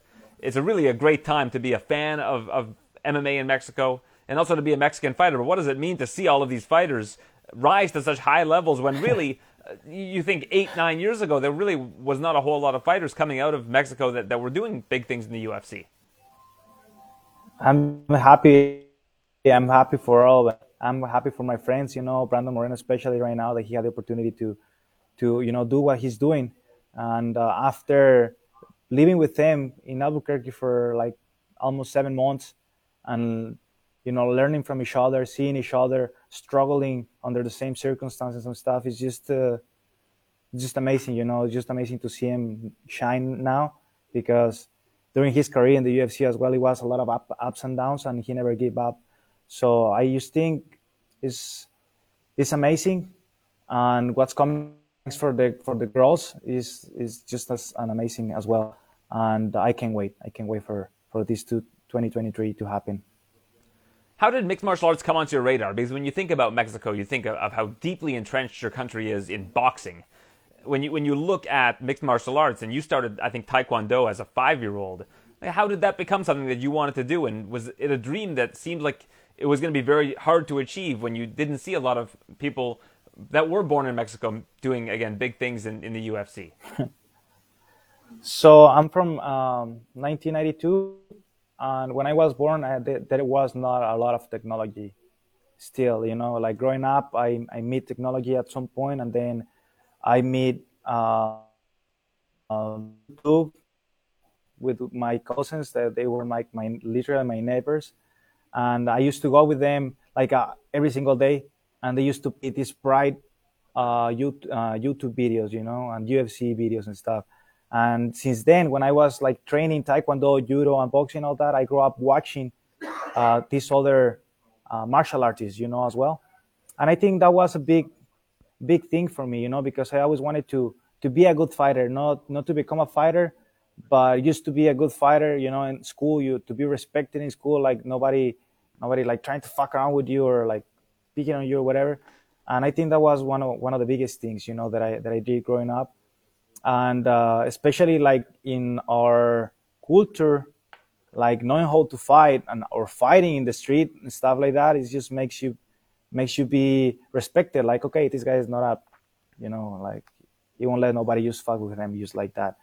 And I think that's one of the biggest things, growing up. I made the sport when I was 17 years old, mixed martial arts itself. And that's why when I started practicing, and it became like not only a hobby, but like everything for me, and that point of my life when I most needed, MMA was there for me, and I absorbed it all. Have you had a chance to really take a step back and appreciate what you have in your life in terms of this being your job? Like, your job is the thing that you love to do and that you've loved to do for your whole life, and you're about to become a champion potentially. Like, do you ever take a step back and think, wow, that's pretty crazy that I was able to achieve this? Yeah, I mean, I step back and I think about everything that I have overcome to be here right in this moment. Sometimes, it gets super hard that makes you wonder different things, But I don't think if it's not hard enough to make you wonder if you're doing things right or not, or if you should be doing this or not, it's not something worth living for, And I have had those step backs on my life and my career where it makes me wonder if I should be doing this or not. And for every time that I think of start thinking like in a negative way, I just calm myself down. I talk to somebody, my mom, dad, my coach, whatever, and it's like, you just relax, you're fine, you'll be fine. And then I start thinking about all the good things that come out of this, and all the good things that I can do out of these situations, and it just remotivates me again, and renews myself. That's how I feel right now. Like I'm renewing myself, and I feel happy in a good place, and just excited about my future and what's coming. Well, we're all very excited. We've really enjoyed watching your career. I remember when you were on The Ultimate Fighter, people were asking me, they said, you're watching the season? I said, yeah, it's a great season, but you got to watch out for Yair Rodriguez. This kid is really, really talented, and I'm glad you've proved me right. Thank you for that, and best of luck. UFC 284, co-main event, interim featherweight championship on the line. Yourself, Josh Emmett. Look forward to speaking to you again soon, Yair. Thank you, brother. I really appreciate you. Okay, good talking to you. He is one half of the co-main event of this weekend's UFC 284 card, fighting for the interim featherweight championship of the world, Yair Rodriguez. And this has been such a long journey for you, Josh, and this was the opportunity that you were waiting for. How excited were you when they actually finally called and said, you're going to get the fight for a championship? Yeah, I was super excited. This is why I got in the sport of MMA. This has been a goal of mine, and yeah, it couldn't come at a better time. In this sport and in life, timing is everything, and everything just started to align at the right moment. Everything's fallen into place at the right moment, and it's been a great experience, a great camp. Everything about it has been nothing but amazing, and I'm ready to go right now. You had a very close fight against Calvin Kattar. Do you feel like that kind of changed some of the perception around you? I know a lot of people felt that, again, it was a very close fight. I think a lot of people thought Calvin won. A lot of people think that you won that fight. But it seems like the perception around you changed for some reason coming out of that fight.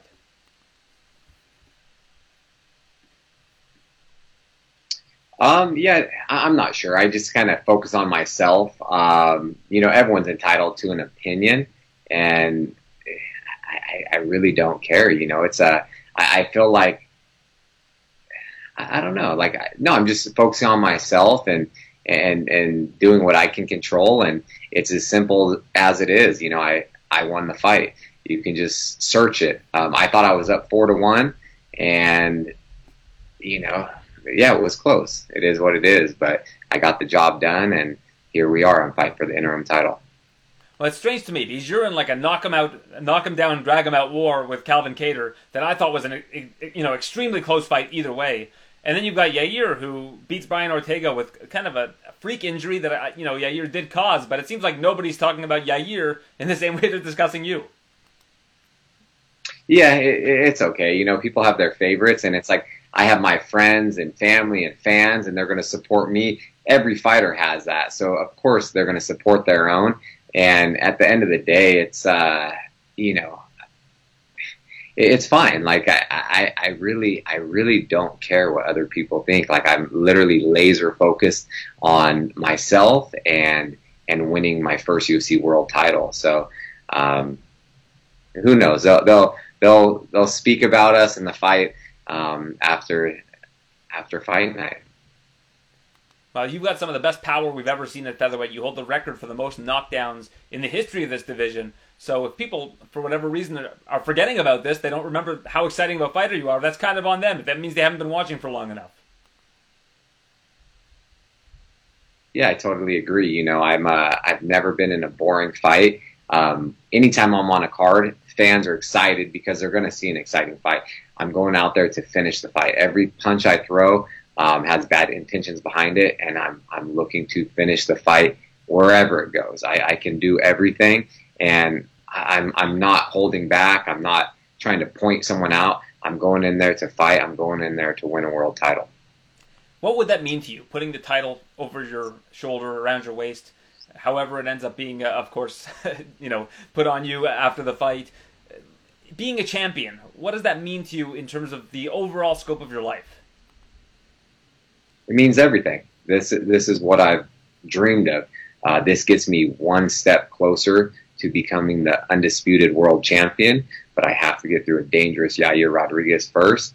And I'm so well prepared. I'm in the right the right state. You know, I have everything dialed in with, I call it Team Emmett, and that's not that's my therapist, my doctors, my coaches, like everyone that's ever helped me, even if it's just the smallest percent. I'm going in there and I'm fighting for everyone. I'm fighting for, you know, my wife, my mom. I'm fighting for my city of Sacramento. Everyone is in my corner, and I'm going to do whatever it takes to win, and it gets me that much closer to my ultimate goal. Yeah, so if the ultimate goal is being the undisputed champion, as you just mentioned, how different is the level of satisfaction for a win for the interim belt compared to just any other win that gets you closer to that title? Does this have more significance to you? No, every fight is, this just feels like any other fight. I know there's so much on the line, but for me, I've been doing the exact same routine. We've been focusing on, of course, Yair as my opponent. I'm going to go to the arena. I'm going to warm up. I'm going to walk out, fight one person. Even though there is, you know, so much more on the line, I'm not adding any more pressure. I just have to go out there, and if the best version of myself shows up, there's no one in the world that can beat me. But yeah, this just gives me a little feedback when I win, and that's with the interim title. It's basically, in my eyes, the number one contender belt, and then this will get me closer to Volkanovski, but I have to win first and take care of business on fight day. So that's basically what it is. It's a promise ring. You get the next shot, and then you're also promised a lot more money next time around because you get championship pay, basically, for being the interim champion. So that's kind of what it means to you this Saturday. Is it's the last step to that ultimate goal? 100%. That's what it is. You know, I have to go in there, just beat another opponent. Even though I'll be a champion, there's only one champion, and that's Alexander Volkanovski in my weight class at the moment. So, you know, I'm excited to go in there and you know, touch gold and bring, you know, the first world title back to Sacramento and Team Alpha Male for the featherweight division. Even Team Alpha Male and Sacramento haven't touched UFC gold in over 6 years. So I carry the weight on my shoulder, my city, my team, my coaches, everyone that I always mention, my wife, family, mom, and we're going to go in there and get the job done and bring it back, and then that'll line me up for unifying the title against Volkanovski. And just like you said, I couldn't write this any better, just because when I win, I will be considered a champion, even though Volkanovski is the champion. And so it'll just set up, you know, a bigger payday when that comes, but I'm not. I understand what's going to happen after this, but I'm solely focused on beating Yair Rodriguez right now. You mentioned Volkanovski. The reason that the interim fight is happening, of course, is because the main event, he's moving up a weight class to face Islam Makhachev. He's a pretty sizable underdog here. If you were to assess it from an analyst standpoint, what does Alexander Volkanovski need to do to have two belts on his shoulders at the end of the night?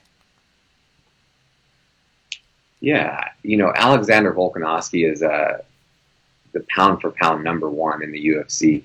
He's the featherweight champion. He's undefeated in the UFC for a reason. I think a lot of people are counting him out because Islam is, man, he's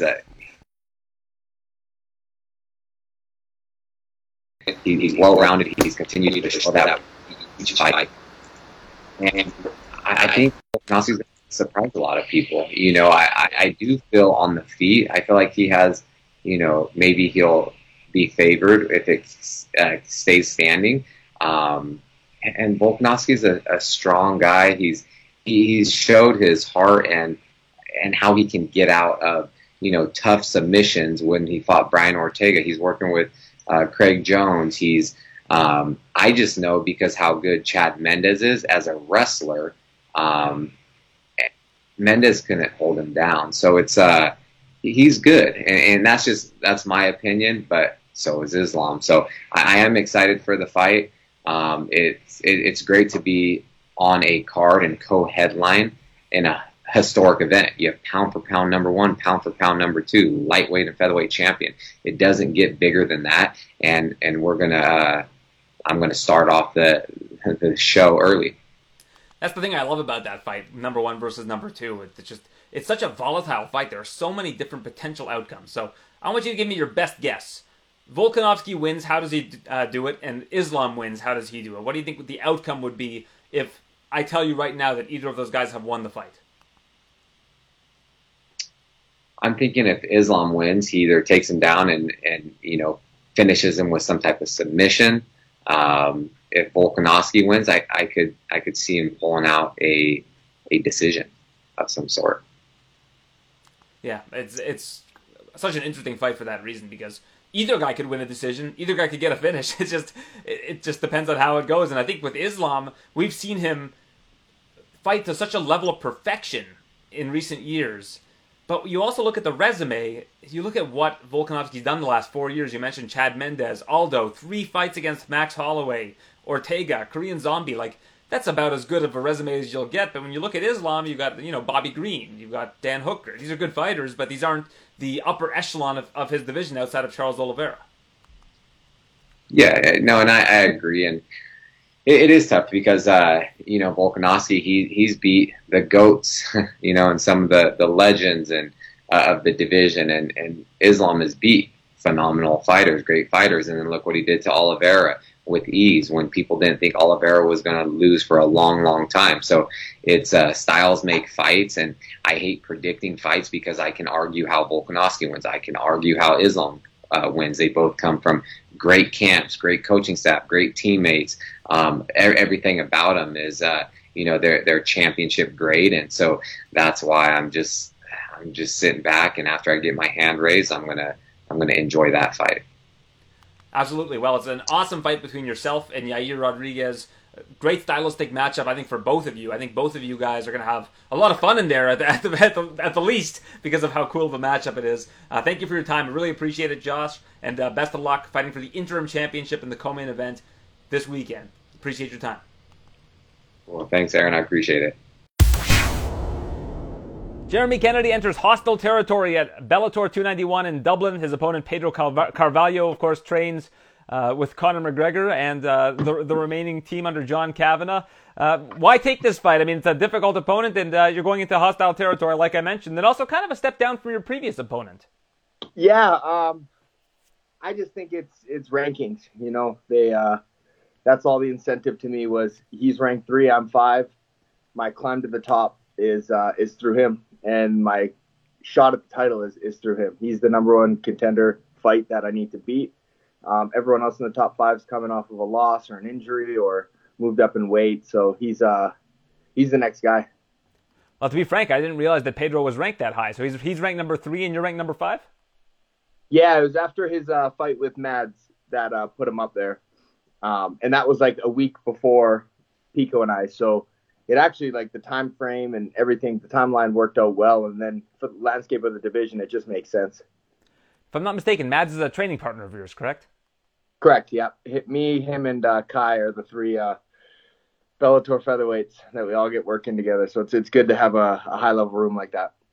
Now, I'm sure that he wouldn't make any excuses for his performance, but he looked kind of flat in that performance. Was there anything that went into that? Yeah, I mean, he'll be the first to tell you that. I think there's some stuff with his weight cut. I'm not too sure. I didn't really ask the specifics on it. And then at the end of the day, nobody wants to come off with excuses and stuff. So I believe him. I know that wasn't the full Mads that we've seen in the past. But at the end of the day, they both showed up at the same time, and Pedro just performed. Mads wasn't able to. Now, I mentioned before we started, I wanted to ask you about something that bothers me quite a bit, and I'm sure bothers you even more. So you beat Aaron Pico. It was an injury stoppage.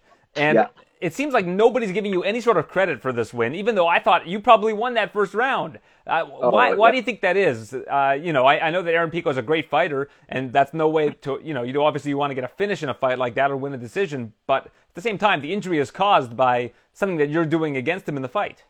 Yeah, I mean, and I don't think it was a close first round, I mean, he was compromised, but that was one-way traffic.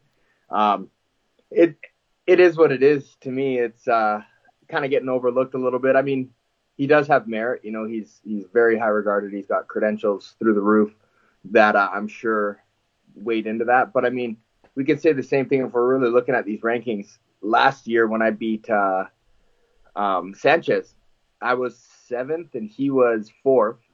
So I fought the guy 5 ranks up higher than me, or 4 ranks. I 30-27 him, pretty clear cut decision. And when the rankings came out, I had moved up, I think, 2 spots from 9 to 7, and he had dropped from 4 to 6, and he was still above me. So it didn't really make sense to me then. It's happened twice in a row now.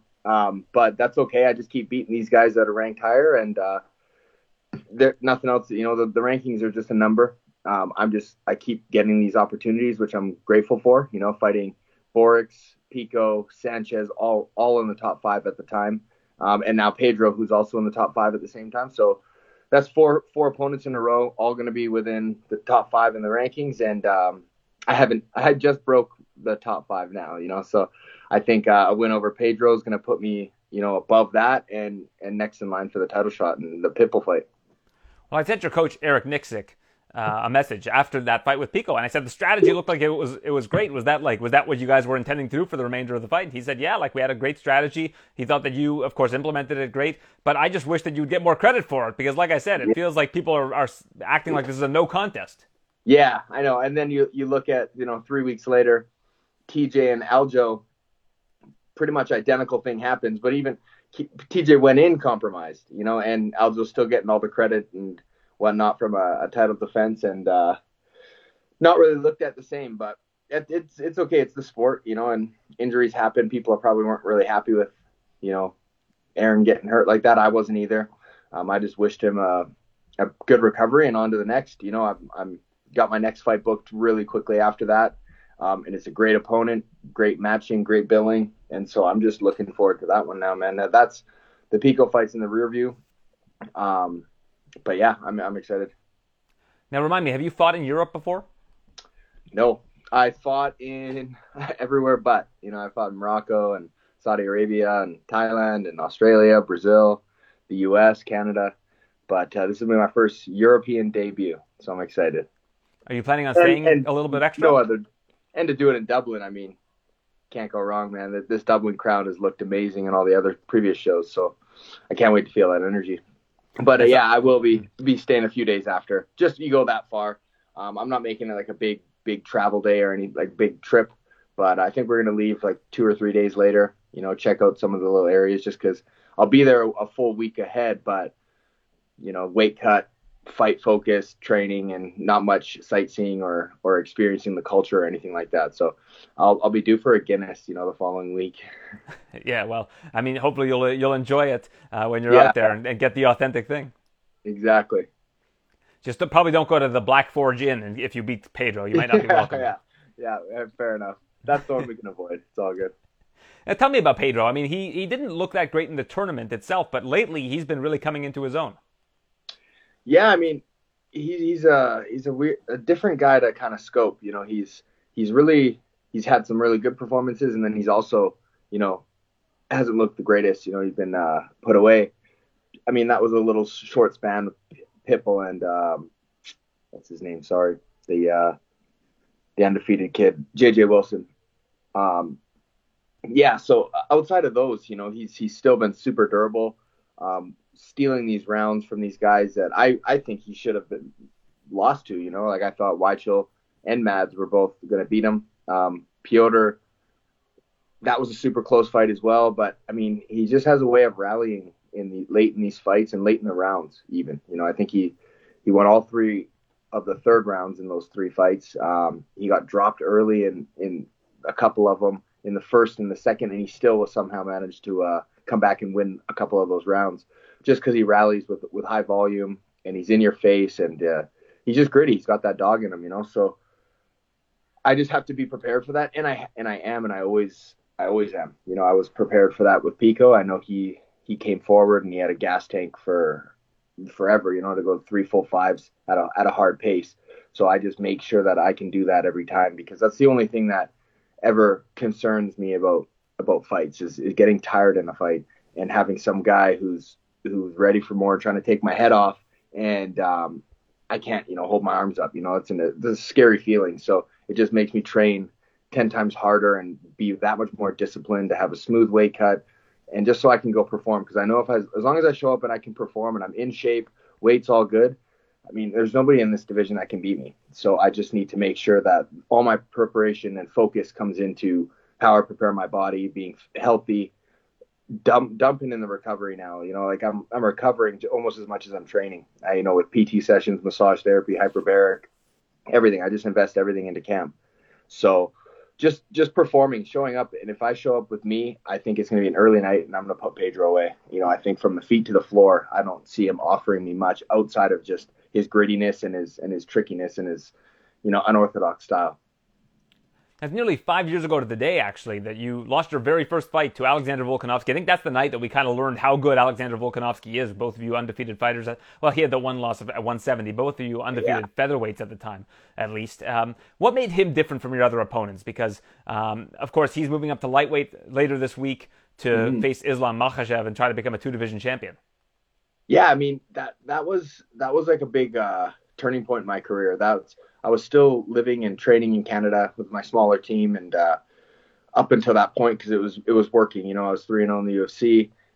After that fight is when I made the full move to Extreme Couture, to a bigger gym. First time ever training in like a world-class facility like that, with training partners in my division, on my level in Bellator, UFC, whatnot. So that was it just prompted me, like, I have to get out of my comfort zone if I'm going to be competing with guys like this.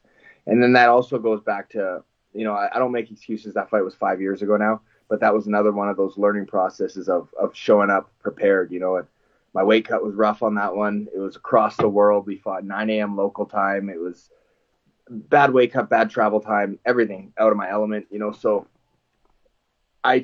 who knows how that fight would have went. I really wish I got to perform better, and really feel that fight out, but he's gone. And I mean, if you're going to lose to somebody, that's the guy. He's gone on an unbelievable streak after that. So for me, that's just, again, I carry that fight with me to today. Like, now we're going to Dublin, another hometown guy, going to be a time change. There's going to be everything out of my element. So I'm preparing ahead of time. I'm going to get there early and have my weight under control. And it's just part of the game, but I think me and Volk crossed paths at a pretty cool time. And that was my last fight in the UFC. And, I think that's led me to here. I think I'm making a lot more money, and I'm a lot more. I got to mature a little bit more outside of the UFC and Brave, and come up through the PFL tournament and whatnot, and to arrive at Bellator when I did. Right in my prime, 27, 28. Now here I am, 30, couple years in, 4 fights into the promotion, and I just feel like this is my time to get this title, and it's all coming together now. How do you like his chances against Makhachev? What do you think he does well that could make it a difficult night for Islam, who has really looked untouchable in the last couple of years?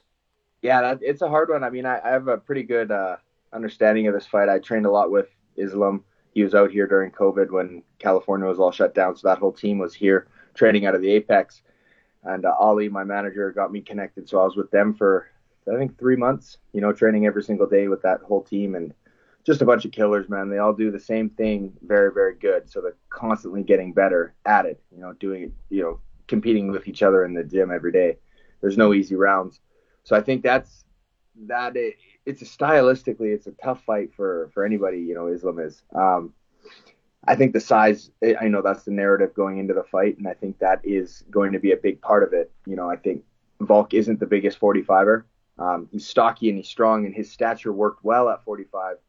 Because he is, he's a ball of muscle, but now he's moving up. So that's going to be, his strength is going to be equalized to Islam, who's not a small 55er either. That guy struggles to make the weight. He makes it well, rehydrates properly. And it's just going to be a huge size advantage, I think, that I don't think Volk's going to be able to keep him off of him. I mean, if he can, we're going to find out, probably the first half of the first round, how that fight's going to play out. But definitely if Volk can keep him off of him and stay at range and pick him apart, that's his route to win. But if he can't and Islam can close the distance, I think it's going to be a long night. Yeah, it's a pretty crazy dynamics because you got a great volume striker in Volk and a guy who barely takes any strikes in Makhachev. Yeah. If you look at the last 6 fights, I think Volkanovski's landed something like 960 significant strikes, and Islam's absorbed 64 strikes in like his last 6. Like it's just a crazy dynamic. Yeah, so it's interesting to see how it's gonna play out, you know. And one thing with Volk is he can stick to a game plan better than I think anybody that we've seen. You know, he's just very diligent and sharp with his movements. No real mistakes anywhere. And he's just so sound everywhere that it's gonna be interesting, man. I can't wait to see. Yeah, it's going to be a lot of fun. I can't wait to see Bellator 291, yourself and Pedro Carvalho as the co-main event as you look to continue climbing the ranks of the featherweight division in Bellator. Always a pleasure speaking with you. It's great to have a Canadian like yourself representing our great country in the sport, especially at such a high level. And look forward to speaking to you again soon. Appreciate that. Hey, and you gotta help me out here. We gotta get a Bellator show to Canada at some point, either this year or next. You know, so if you're in a media conference or you're around any of the Bellator ups, you got to bring that question up. I want to see their answer, you know, and it's my job. I got to go earn this title shot and be a more staple and hopefully get this belt, and that'll be enough driving force to bring a show, you know, north of the border. But we got a lot of good talent in Bellator. You know, Aaron Jeffrey, if he can put a few more together too, and Josh Hill, like Matt O'Nallo, we got tons of Canadians that I think they can tap into this market, and it's a great market to get into, and Bellator can make a little home up north, you know. So that's on us, the media and the fighters. I wholeheartely agree. It would be great to see. There's so many venues out here that they could use. Yeah. They don't necessarily need to go to the Scotiabank Centre, but they could go to all kinds of different arenas that are in the greater Toronto area or nearby. Yeah, BC, Quebec, anywhere. Let's get them up here. All right. Next time I speak to somebody from the Bellator brass, I will certainly bring. I probably would have brought it up anyways, but I'll certainly bring it up. There we go. Okay. Thanks for your time, Jeremy. Always appreciate it. Man. Thank you very much. A big thank you to all of our guests, Alexander Volkanovski, Islam Makhachev, Yair Rodriguez, Josh Emmett, and Jeremy Kennedy. Thank you to our guests for joining us here on the TSN MMA show, and thank you, the listener, for tuning in. Always appreciate you for watching or listening to the show on a weekly basis. You can find our podcast wherever podcasts are found, the TSN MMA show. Please go rate and review the show if you get the opportunity. Always appreciate that. All of my work can be found at www.aaron.report, so head on over there and check it out. Until next time, be kind, be well, and be enthusiastic. Thanks for listening to the TSN MMA show. For all the latest UFC news, visit tsn.ca/UFC.